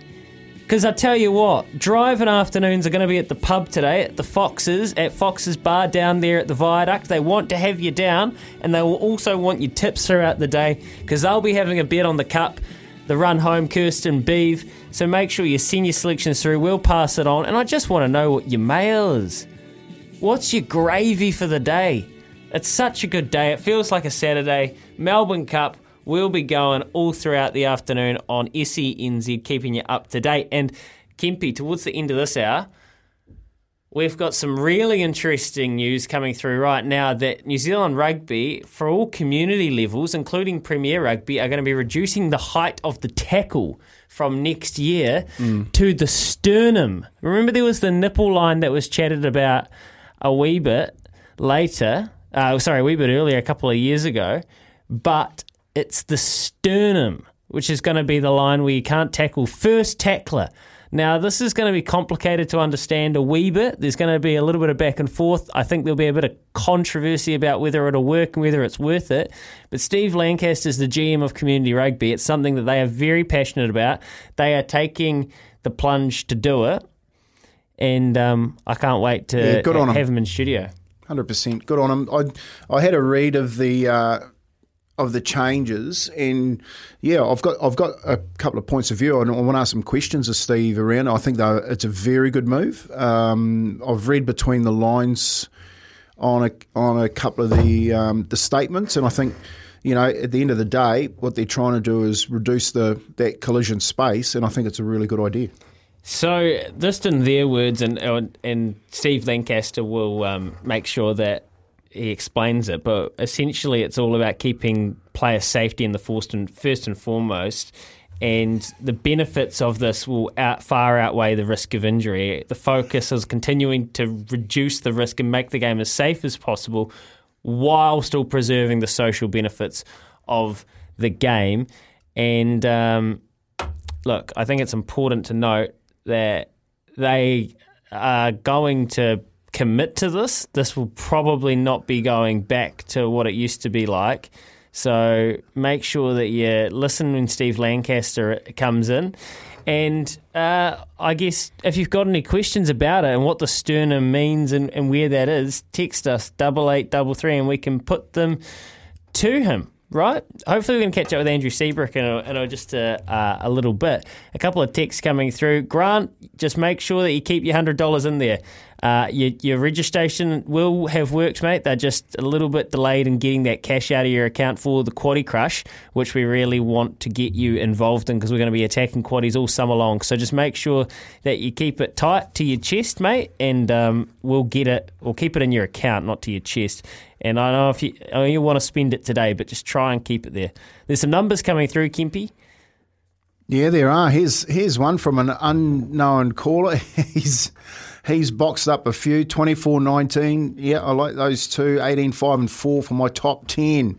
And don't forget the TAB, Paulie Moata yesterday putting together those exotics. Yeah. In and around all the way that you can back for top 5, top 10 horses through the Melbourne Cup. So don't just go and whack it on the nose, whack it on Quinella. You've got plenty others to choose from too. Yeah. I think the TAB over the last couple of months have been outstanding in the way that they've been working hard to entice punters and look after them. Build your own power play. Top 10, top 5, top 3. It's a lot of fun. Or win even.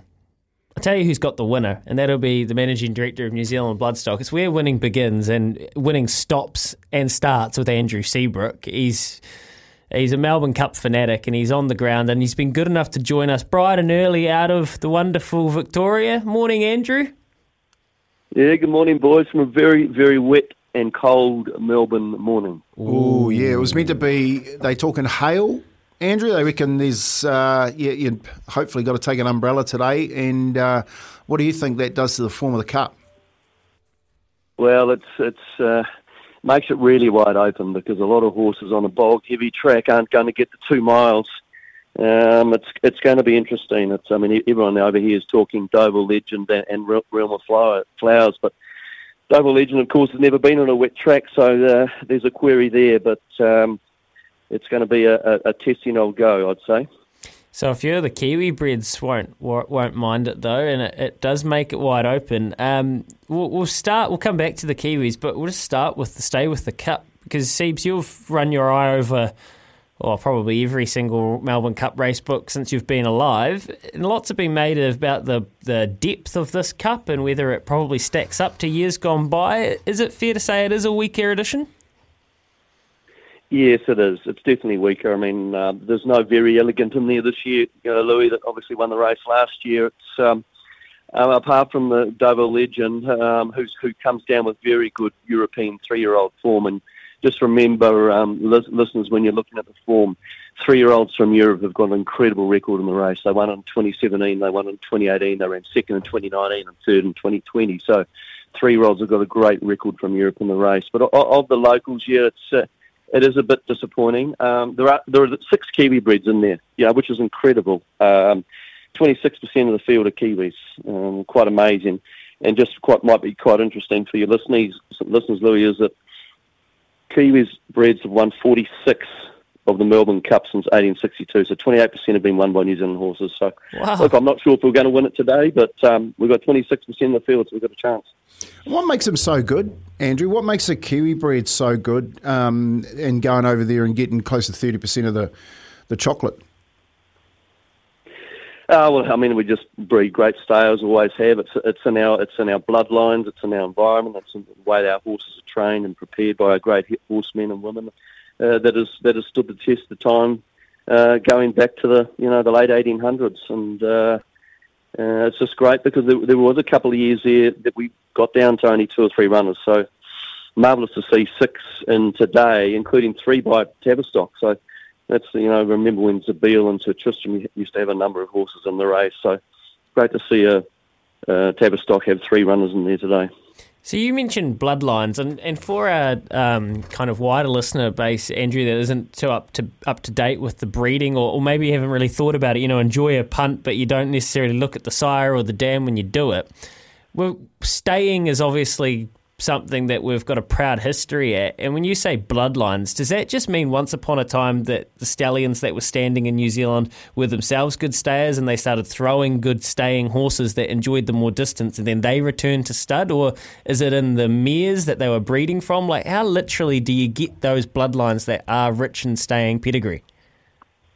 Yeah, no, it's both, Louis. So, back in the day when we had those great stallions like your Sir Tristram, your Nassipors, your Zamazans, your Noble Bijous, the Summertimes, all those great horses that were imported from Europe and America. They were staying horses, and they travelled over ground, and they've been in New Zealand. So when they have their sons and daughters, that just carries on, and it's what we breed, it's what we're good at. Whereas Australia have always concentrated on speed, importing speed and breeding from speed, and so that's why we're so successful when we come over here.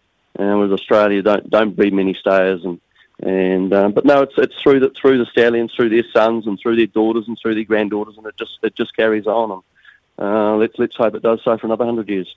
So is that, that was what I was wondering. Like, does that mean that it's something we will do for another 100 years? Or like from where you're sitting with New Zealand bloodstock and the trends you see come through your sale yards, and like you'll be able to, you've got an encyclopedic memory, so you can probably remember the lot numbers that a couple of these went through, but do we see less of those staying types? Are we drifting towards that Australian thirst for speed?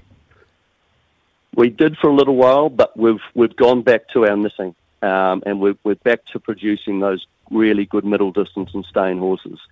It's what we've been good at. I mean, you take Sir Tristram, right? So Tristram had those great stayers, and then he left Zabeel, and then he left Savabeel. So then Savabeel hopefully is going to lead the next great middle distance staying stallion, and it'll just carry on like that. So.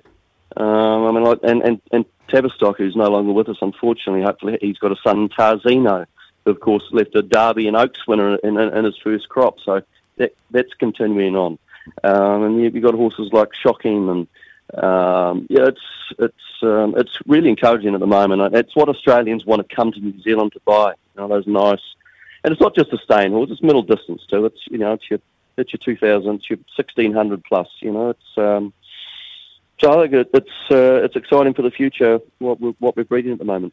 It certainly is, and I'm rubbing my hands together. Can't wait. Tay, just tell us, Andrew, what's the chatter on the ground like about how well the Kiwis have been performing throughout the spring?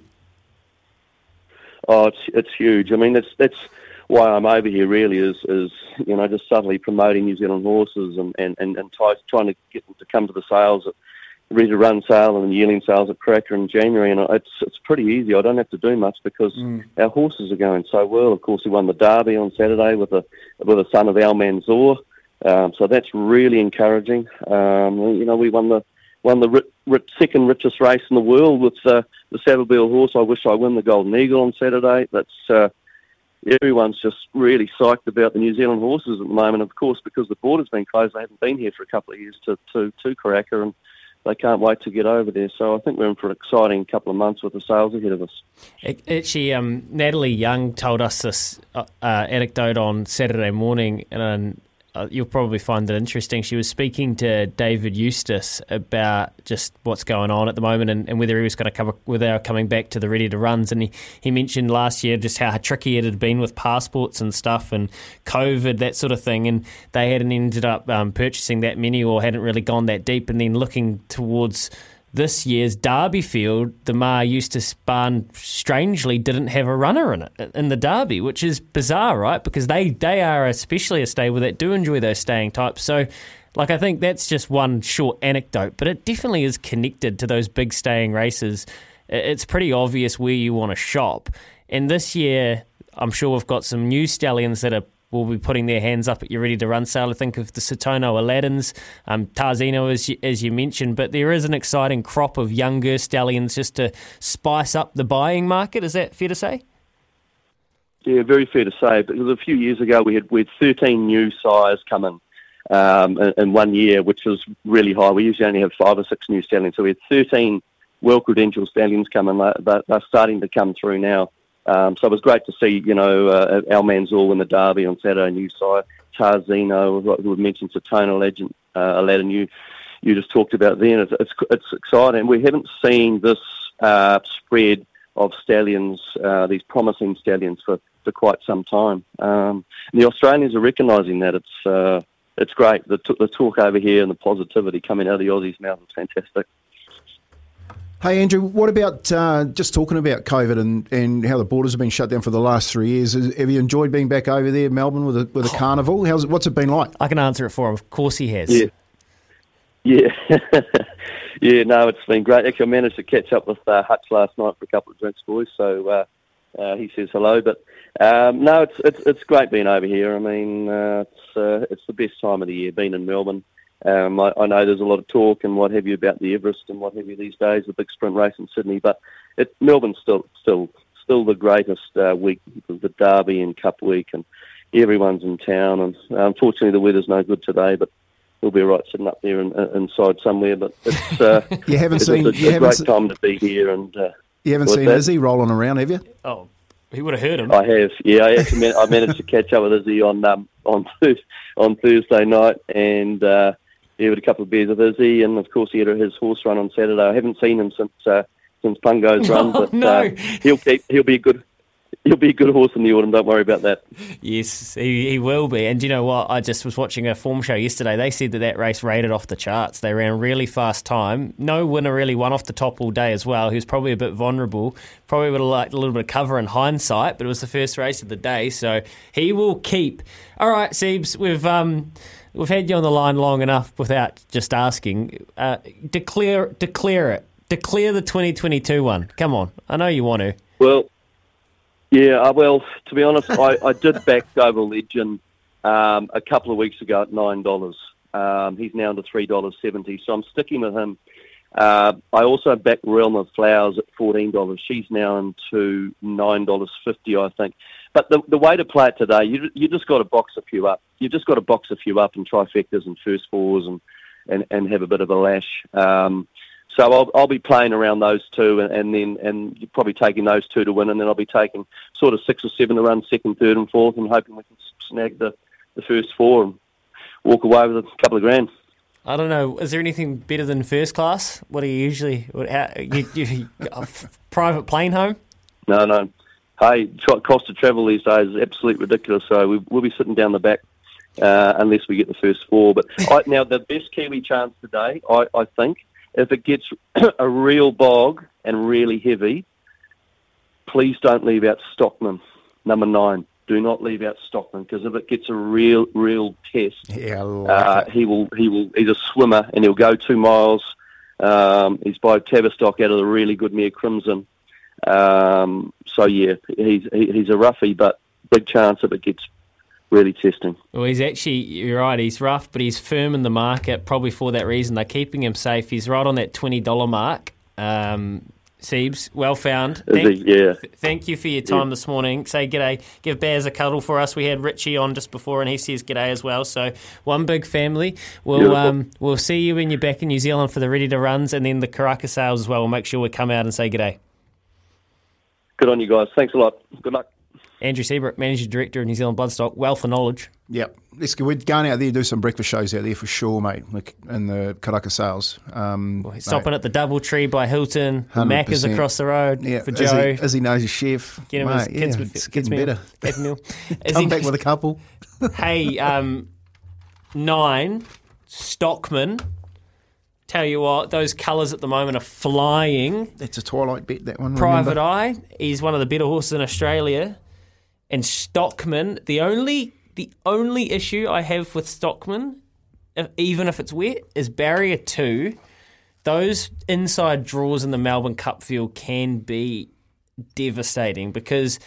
And there's actually a really good text here. I like the early crow market today at the TAB has on offer. So that's essentially the first past the post the first time. So they start down the straight and essentially it's just a race to who can get to the fence. And he says Knight's Order here is the early speed. Always lead, drawn wide, so we'll have to work early to cross. And it should be the leader first time past the post. TAB $4. Now, it's a good message, and that's exactly why Stockman and some of those on the inside, you imagine it where they all start straight, and then you imagine it like you're folding a pop-up tent or something, and it goes like that. They all try and converge. Yeah, the ones will kick up on the inside, but these ones on the outside get scrubbed up to get there. The only thing I'd say about that text, there might have been a little bit of bully about Serpentine wanting to get on the speed as well. And some of those horses that are wider in the market like Serpentine, their only real chance is to get up on the pace and just slog it out. But I love your message. And Kempy, your Twilight Zone bet is well on track. Isn't it? It's looking real good. And some good judges too coming through picking those horses. So thanks for visiting me last night, Baz. Really appreciate it, brother. And Kay of Niall, has the Melbourne Cup ever been cancelled because of the track's too heavy? Come on, it ain't that heavy over there. Never. And it won't. Have you seen Aussie races? Like even they have races over there where they can't even see the race, the commentators, and they just start telling jokes until it comes into the picture in the last 200 metres. Yeah, they never cancel races in Aussie. And the other thing is, Kay, the Flemington track. This isn't, no offence, but like. Oh, actually, I'm not going to say a track because somebody will get offended. No, that's right. Don't say it. That's a box of birds, that one. You'll open it up. There'll be someone coming in on the back of it. That's right. Look, this isn't just your average track. This is Flemington. Hey, Mark, you're not the first person to ask about the Quaddy Crush. Yeah. You're on fire today. Yeah, I don't know why. The Quaddy Crush. Yeah, you're just going to have to keep that $100 in your account. You'll know because we'll get you'll get a confirmation letter and your money won't be there. So please just be patient. I know it's Melbourne Cup Day and you want to have a bet. And look, if you spend it, you spend it. But please make sure you stay patient with the Quaddy Crush. That they will be taking the $100 out. Just a little bit of delay. It's a very busy time of year. Paulie Moati will tell you all about why after this. Here with Chemist Warehouse. Great savings every day. Maiden Power shook off linesman though. At the 300 he raced out by 2 lengths with Doremus challenging. Ebony Groves getting a rails run, followed by Grandmaster and Markham. Maiden Power the leader inside the 200. 2 lengths in front of linesman and then Doremus on the outside. Maiden Power the leader. Doremus trying hardest, coming at him. Maiden Power and Doremus. Doremus getting to Maiden Power. They hit the line. Photo. Oh, nothing between them. Doremus or Maiden Power in a close go. Photo third, either Markham or Harbour. I tell you what, it was Maiden Power. And Pumper said that, well, the other bloke went up and gave a... That's right. And gave a big salute. He told that story too. Yeah, the other bloke, I forget his name, went up and gave a big salute, and Pumper didn't know if he'd won it. He had no clue. They came back, and then did he tell you about what the lady in the stand did? No. Oh, he might have. I can't remember. He didn't remember much after that because he looked up and he got a old... He got the AC/DC. Oh, blouse might have gone in the air, and Pumper said he couldn't remember anything after that. Very good. Look, we've got Tex here up the out of it because we've got so many people want to tip the numbers. Number 19 and 14 for the Melbourne Cup. My daughter and niece's birthdays. Josh, probably as good as a way to pick it. I'm riding Luna Flair on the nose with Luna Flair into Knights Order 1-2. Hopefully she passes the Vex check. That's 50 minutes. That's not far, Adam. We'll keep our eyes peeled. 12. Lots of people on the 12. We've had a couple of messages. I'm just... Hu Ye Ma. That's for Gay Waterhouse and Adrian Bott.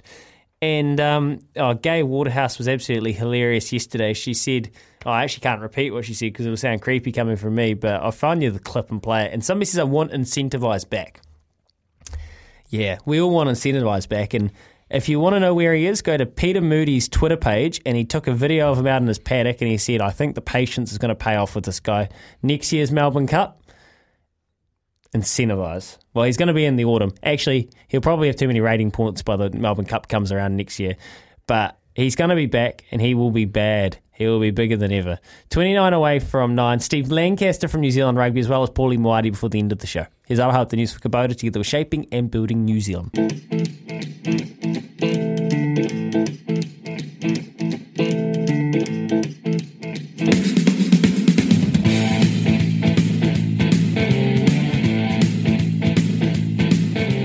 27 away from 9 o'clock. Steve Lancaster changing the tackle height to below the sternum in all club and first 15 rugby in just a wee bit.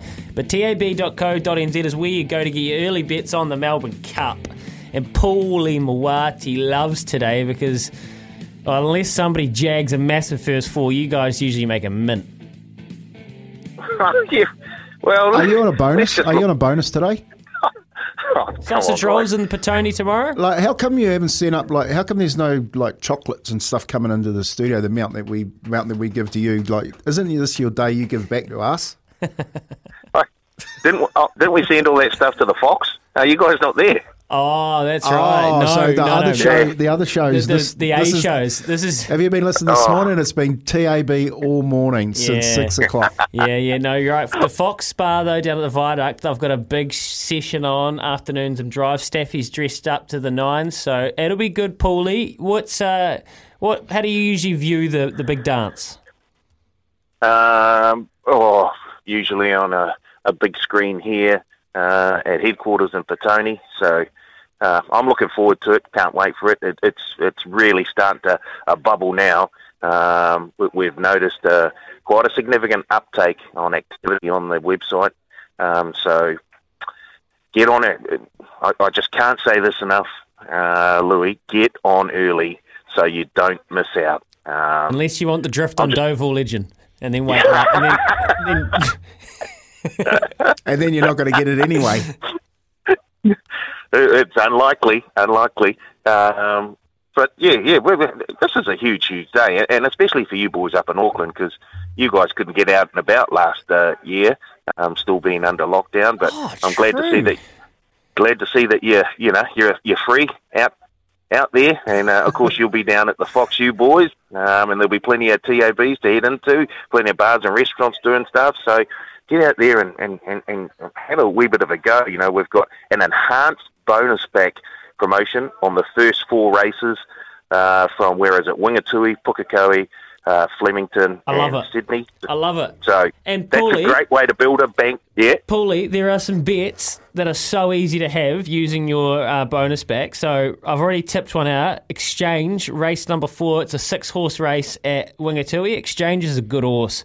Then you've got Val d'Isoldo, the short one of Pikey's in race 2 at Pukekohe. That thing's got really good form behind Legato. It was trapped wide and boxed on nicely. And Tidal Force in the first also. Or you could take Richie's runner in there as well. So that's just 3 that I managed to circle. And then essentially you can just look. It's a great day to just be playing in that under $50 category.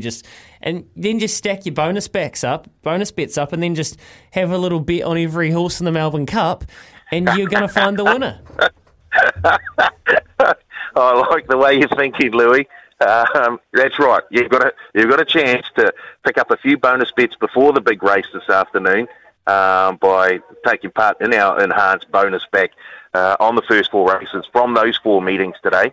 There's also, the boys have also put together a power play for the Melbourne Cup where you can combine up to 5 horses to finish in either the top 10, the top 5, or to win. And you just mix it up. So I think I heard Kempy say he was quite keen on, what was it, Realm of Flowers, Smokin' Romans, who are Stockman. So he could go into the power play and just take them all to finish top 5 or top 10 and get a little in-race multi going. Yeah, beautiful. I think we'll do that. We'll build one before the end of the show, Paulie. Appreciate your time. tab.co.nz. Go get your bet on early, unless you want the drift on Dover Legend. But go get your bets on early. Come on, do the sensible thing, because you'll get shut out and it'll be disappointment. That's what we're trying to keep you away from. Disappointment. We want winners, and we want to get our bets on. So at least if we don't have a winners, no, you want to get your bet on and then you want to win. That's the only way to do it in that order. So make sure you have a bet sooner rather than later. After this, sooner rather than later, Steve Lancaster joins us in studio to talk through a mammoth announcement from New Zealand Rugby. The tackle height is moving. Shoulder no more. Sternum. What does that mean? We'll ask Steve after this. 17 minutes away from 9 a.m. this morning. Right, we've been teasing you throughout the morning that there was a big announcement coming, and it's not the winner of the Melbourne Cup. You have to wait till about 5:05 to get that. I reckon this will be game-changing. It'll be sport-changing. You'll watch other jurisdictions around the world follow suit in certain timeframes. No doubt. It's probably the only way the sport was going to go. But the headline this morning out of New Zealand Rugby's announcement is that the tackle height is moving from the shoulder to below the sternum. So to decipher that language and explain why and how, we've got GM of Community Rugby. He's just down the hallway, and he's making a good habit of popping in every once in a while. Steve Lancaster. G'day, Steve. Morning, Lou. Hey, great to have you in, and this is a big day. Like, it seems like we always get you down on big days, but this is a big day for the actual sport and the game itself and the way the game looks. Obviously, player safety's driven it, but you just want to talk about what's happened and why now? Yeah, so it does seem like we've had a few big announcements in the last few months, and today's certainly no different. So, today we're announcing that we will be rolling out some game innovations for next year, 2 in particular that we think are really positive developments for the game, and the first of those, probably the most significant, is the lowering of the tackle height to below the sternum, or for simplicity's sake, we're effectively going to be talking about tackling the belly area for the tackle rather than chest and above. Yeah. Hey, on their belly tackle, because I had a look and a read of what you put out there. And not to take your thunder away, but that's how they taught us how to tackle in rugby league. So when I read it, I went, belly height and then sternum. And we were taught one below and then the second guy wrapped the ball up top. And that's how they taught us. So they have a guy running at us. It'd be one, head to cheek, put it to the side. And as he fall, the other guy would wrap them up. And it worked. So, is that the thinking of it? Is the first contact is the most important part before, because what people are going to be asking, so what happens when the ruck and maul and other people coming over the top? What happens to that ruling if it's above the sternum? Yeah, it's really it's a really valid point, and same way we were both taught the same way, right? And the old cheek to cheek terminology around getting low to make that first tackle.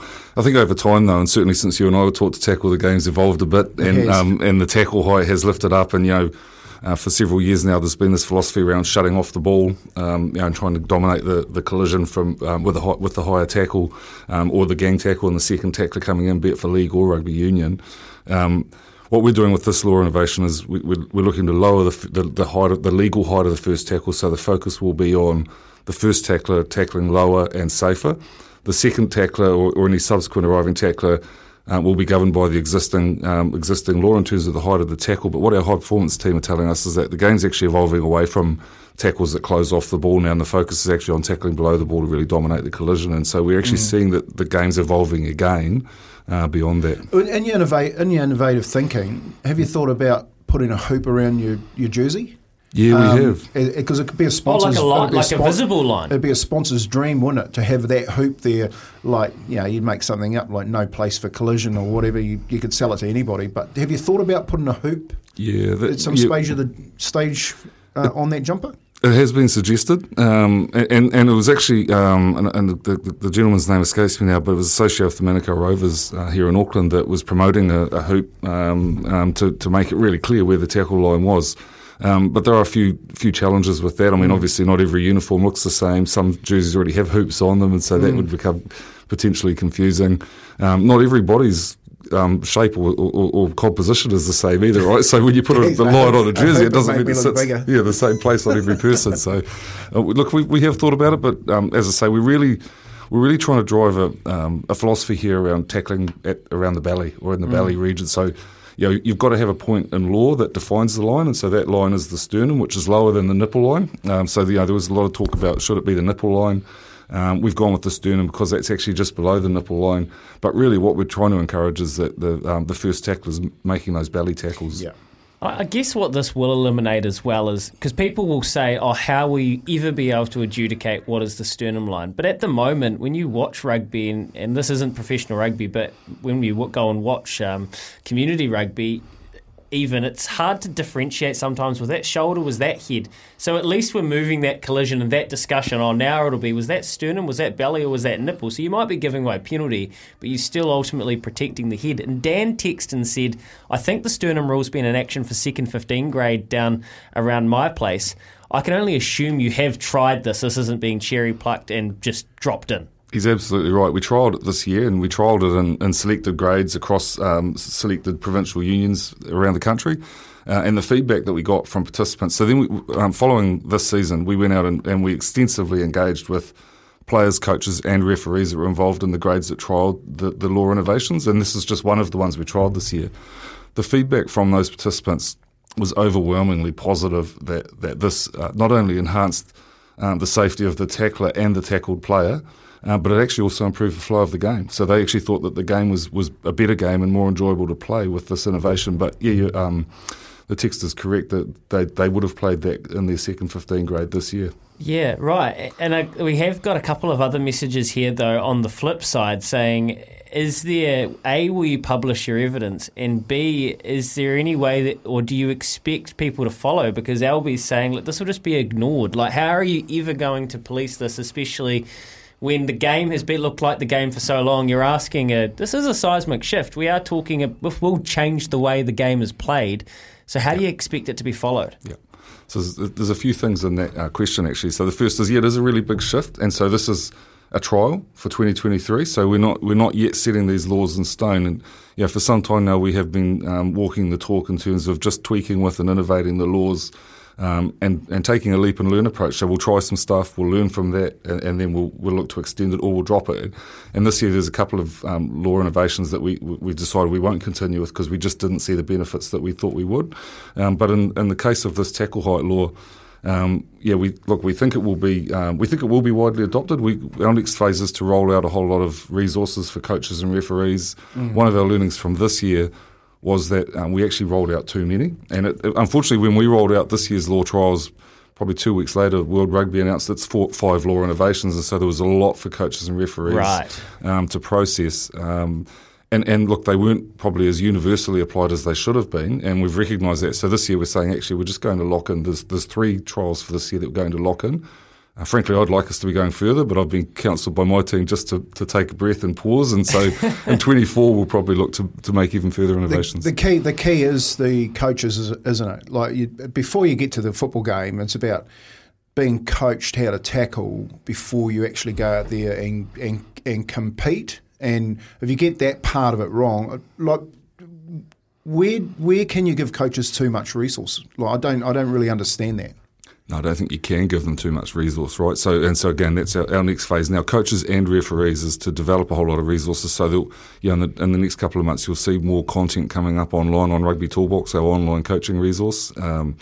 And so we'll be showing not only what the law looks like in effect, but also how to coach it. And, that's the key. And adults. Yeah. Hey Steve, just a couple before we let you go. Scott's got a great point, and this is kind of where Kempy was going. How does this work for pick and goes and like around that low contact area? Yeah. Well, look, it works exactly the same way as it does now, right? So, I mean, at the end of the day, we're really only changing the tackle height by a few inches here. And so, it does get difficult when players are doing a pick and go, particularly when players close to the try line. And they've got the ball on their chest. Yeah. But as you've just said, right, even now it's very subjective, frankly, as to, hey, well, was that above or below the shoulder? And it will continue to be subjective, right? This is sport, not science, and it's at community level. But what we're really looking to do is just lower the target range. And, of course, referees are going to have to apply their discretion in how they referee it. And my advice to players would be don't put yourself at risk. Make sure that you're well within the tackle range whenever possible. Just quickly, you got a couple of other rules there. The halfback one's a really good one. You keep your rim away. That's an absolute must. That's great. Just explain those ones quickly to us. Yeah, so I mean, and you see this often on TV. You see the halfback from the team that hasn't fed the ball. Sniping around the side of scrum. And as an old forward, I hated that. So we had to change that rule. But so now the halfback can't do that. They can't advance past the tunnel, and they have to stay a metre away from the scrum. Great rule. We trialled it this year. Overwhelmingly positive feedback. The grades that played in it said not only did it enhance the game's safety in terms of less scrum resets and just allowing the game to flow, but actually a much better game to play. Nice. I like that one. Makes perfect sense. Speeding it up. Look, this will be... I mean, you would have had feedback. I wonder if it'll be something that people need to see before they can get a little bit. It might be a little bit of a time thing, just judging by our feedback we're getting here. But I think ultimately this is where the sport was going. Do you expect other jurisdictions to follow?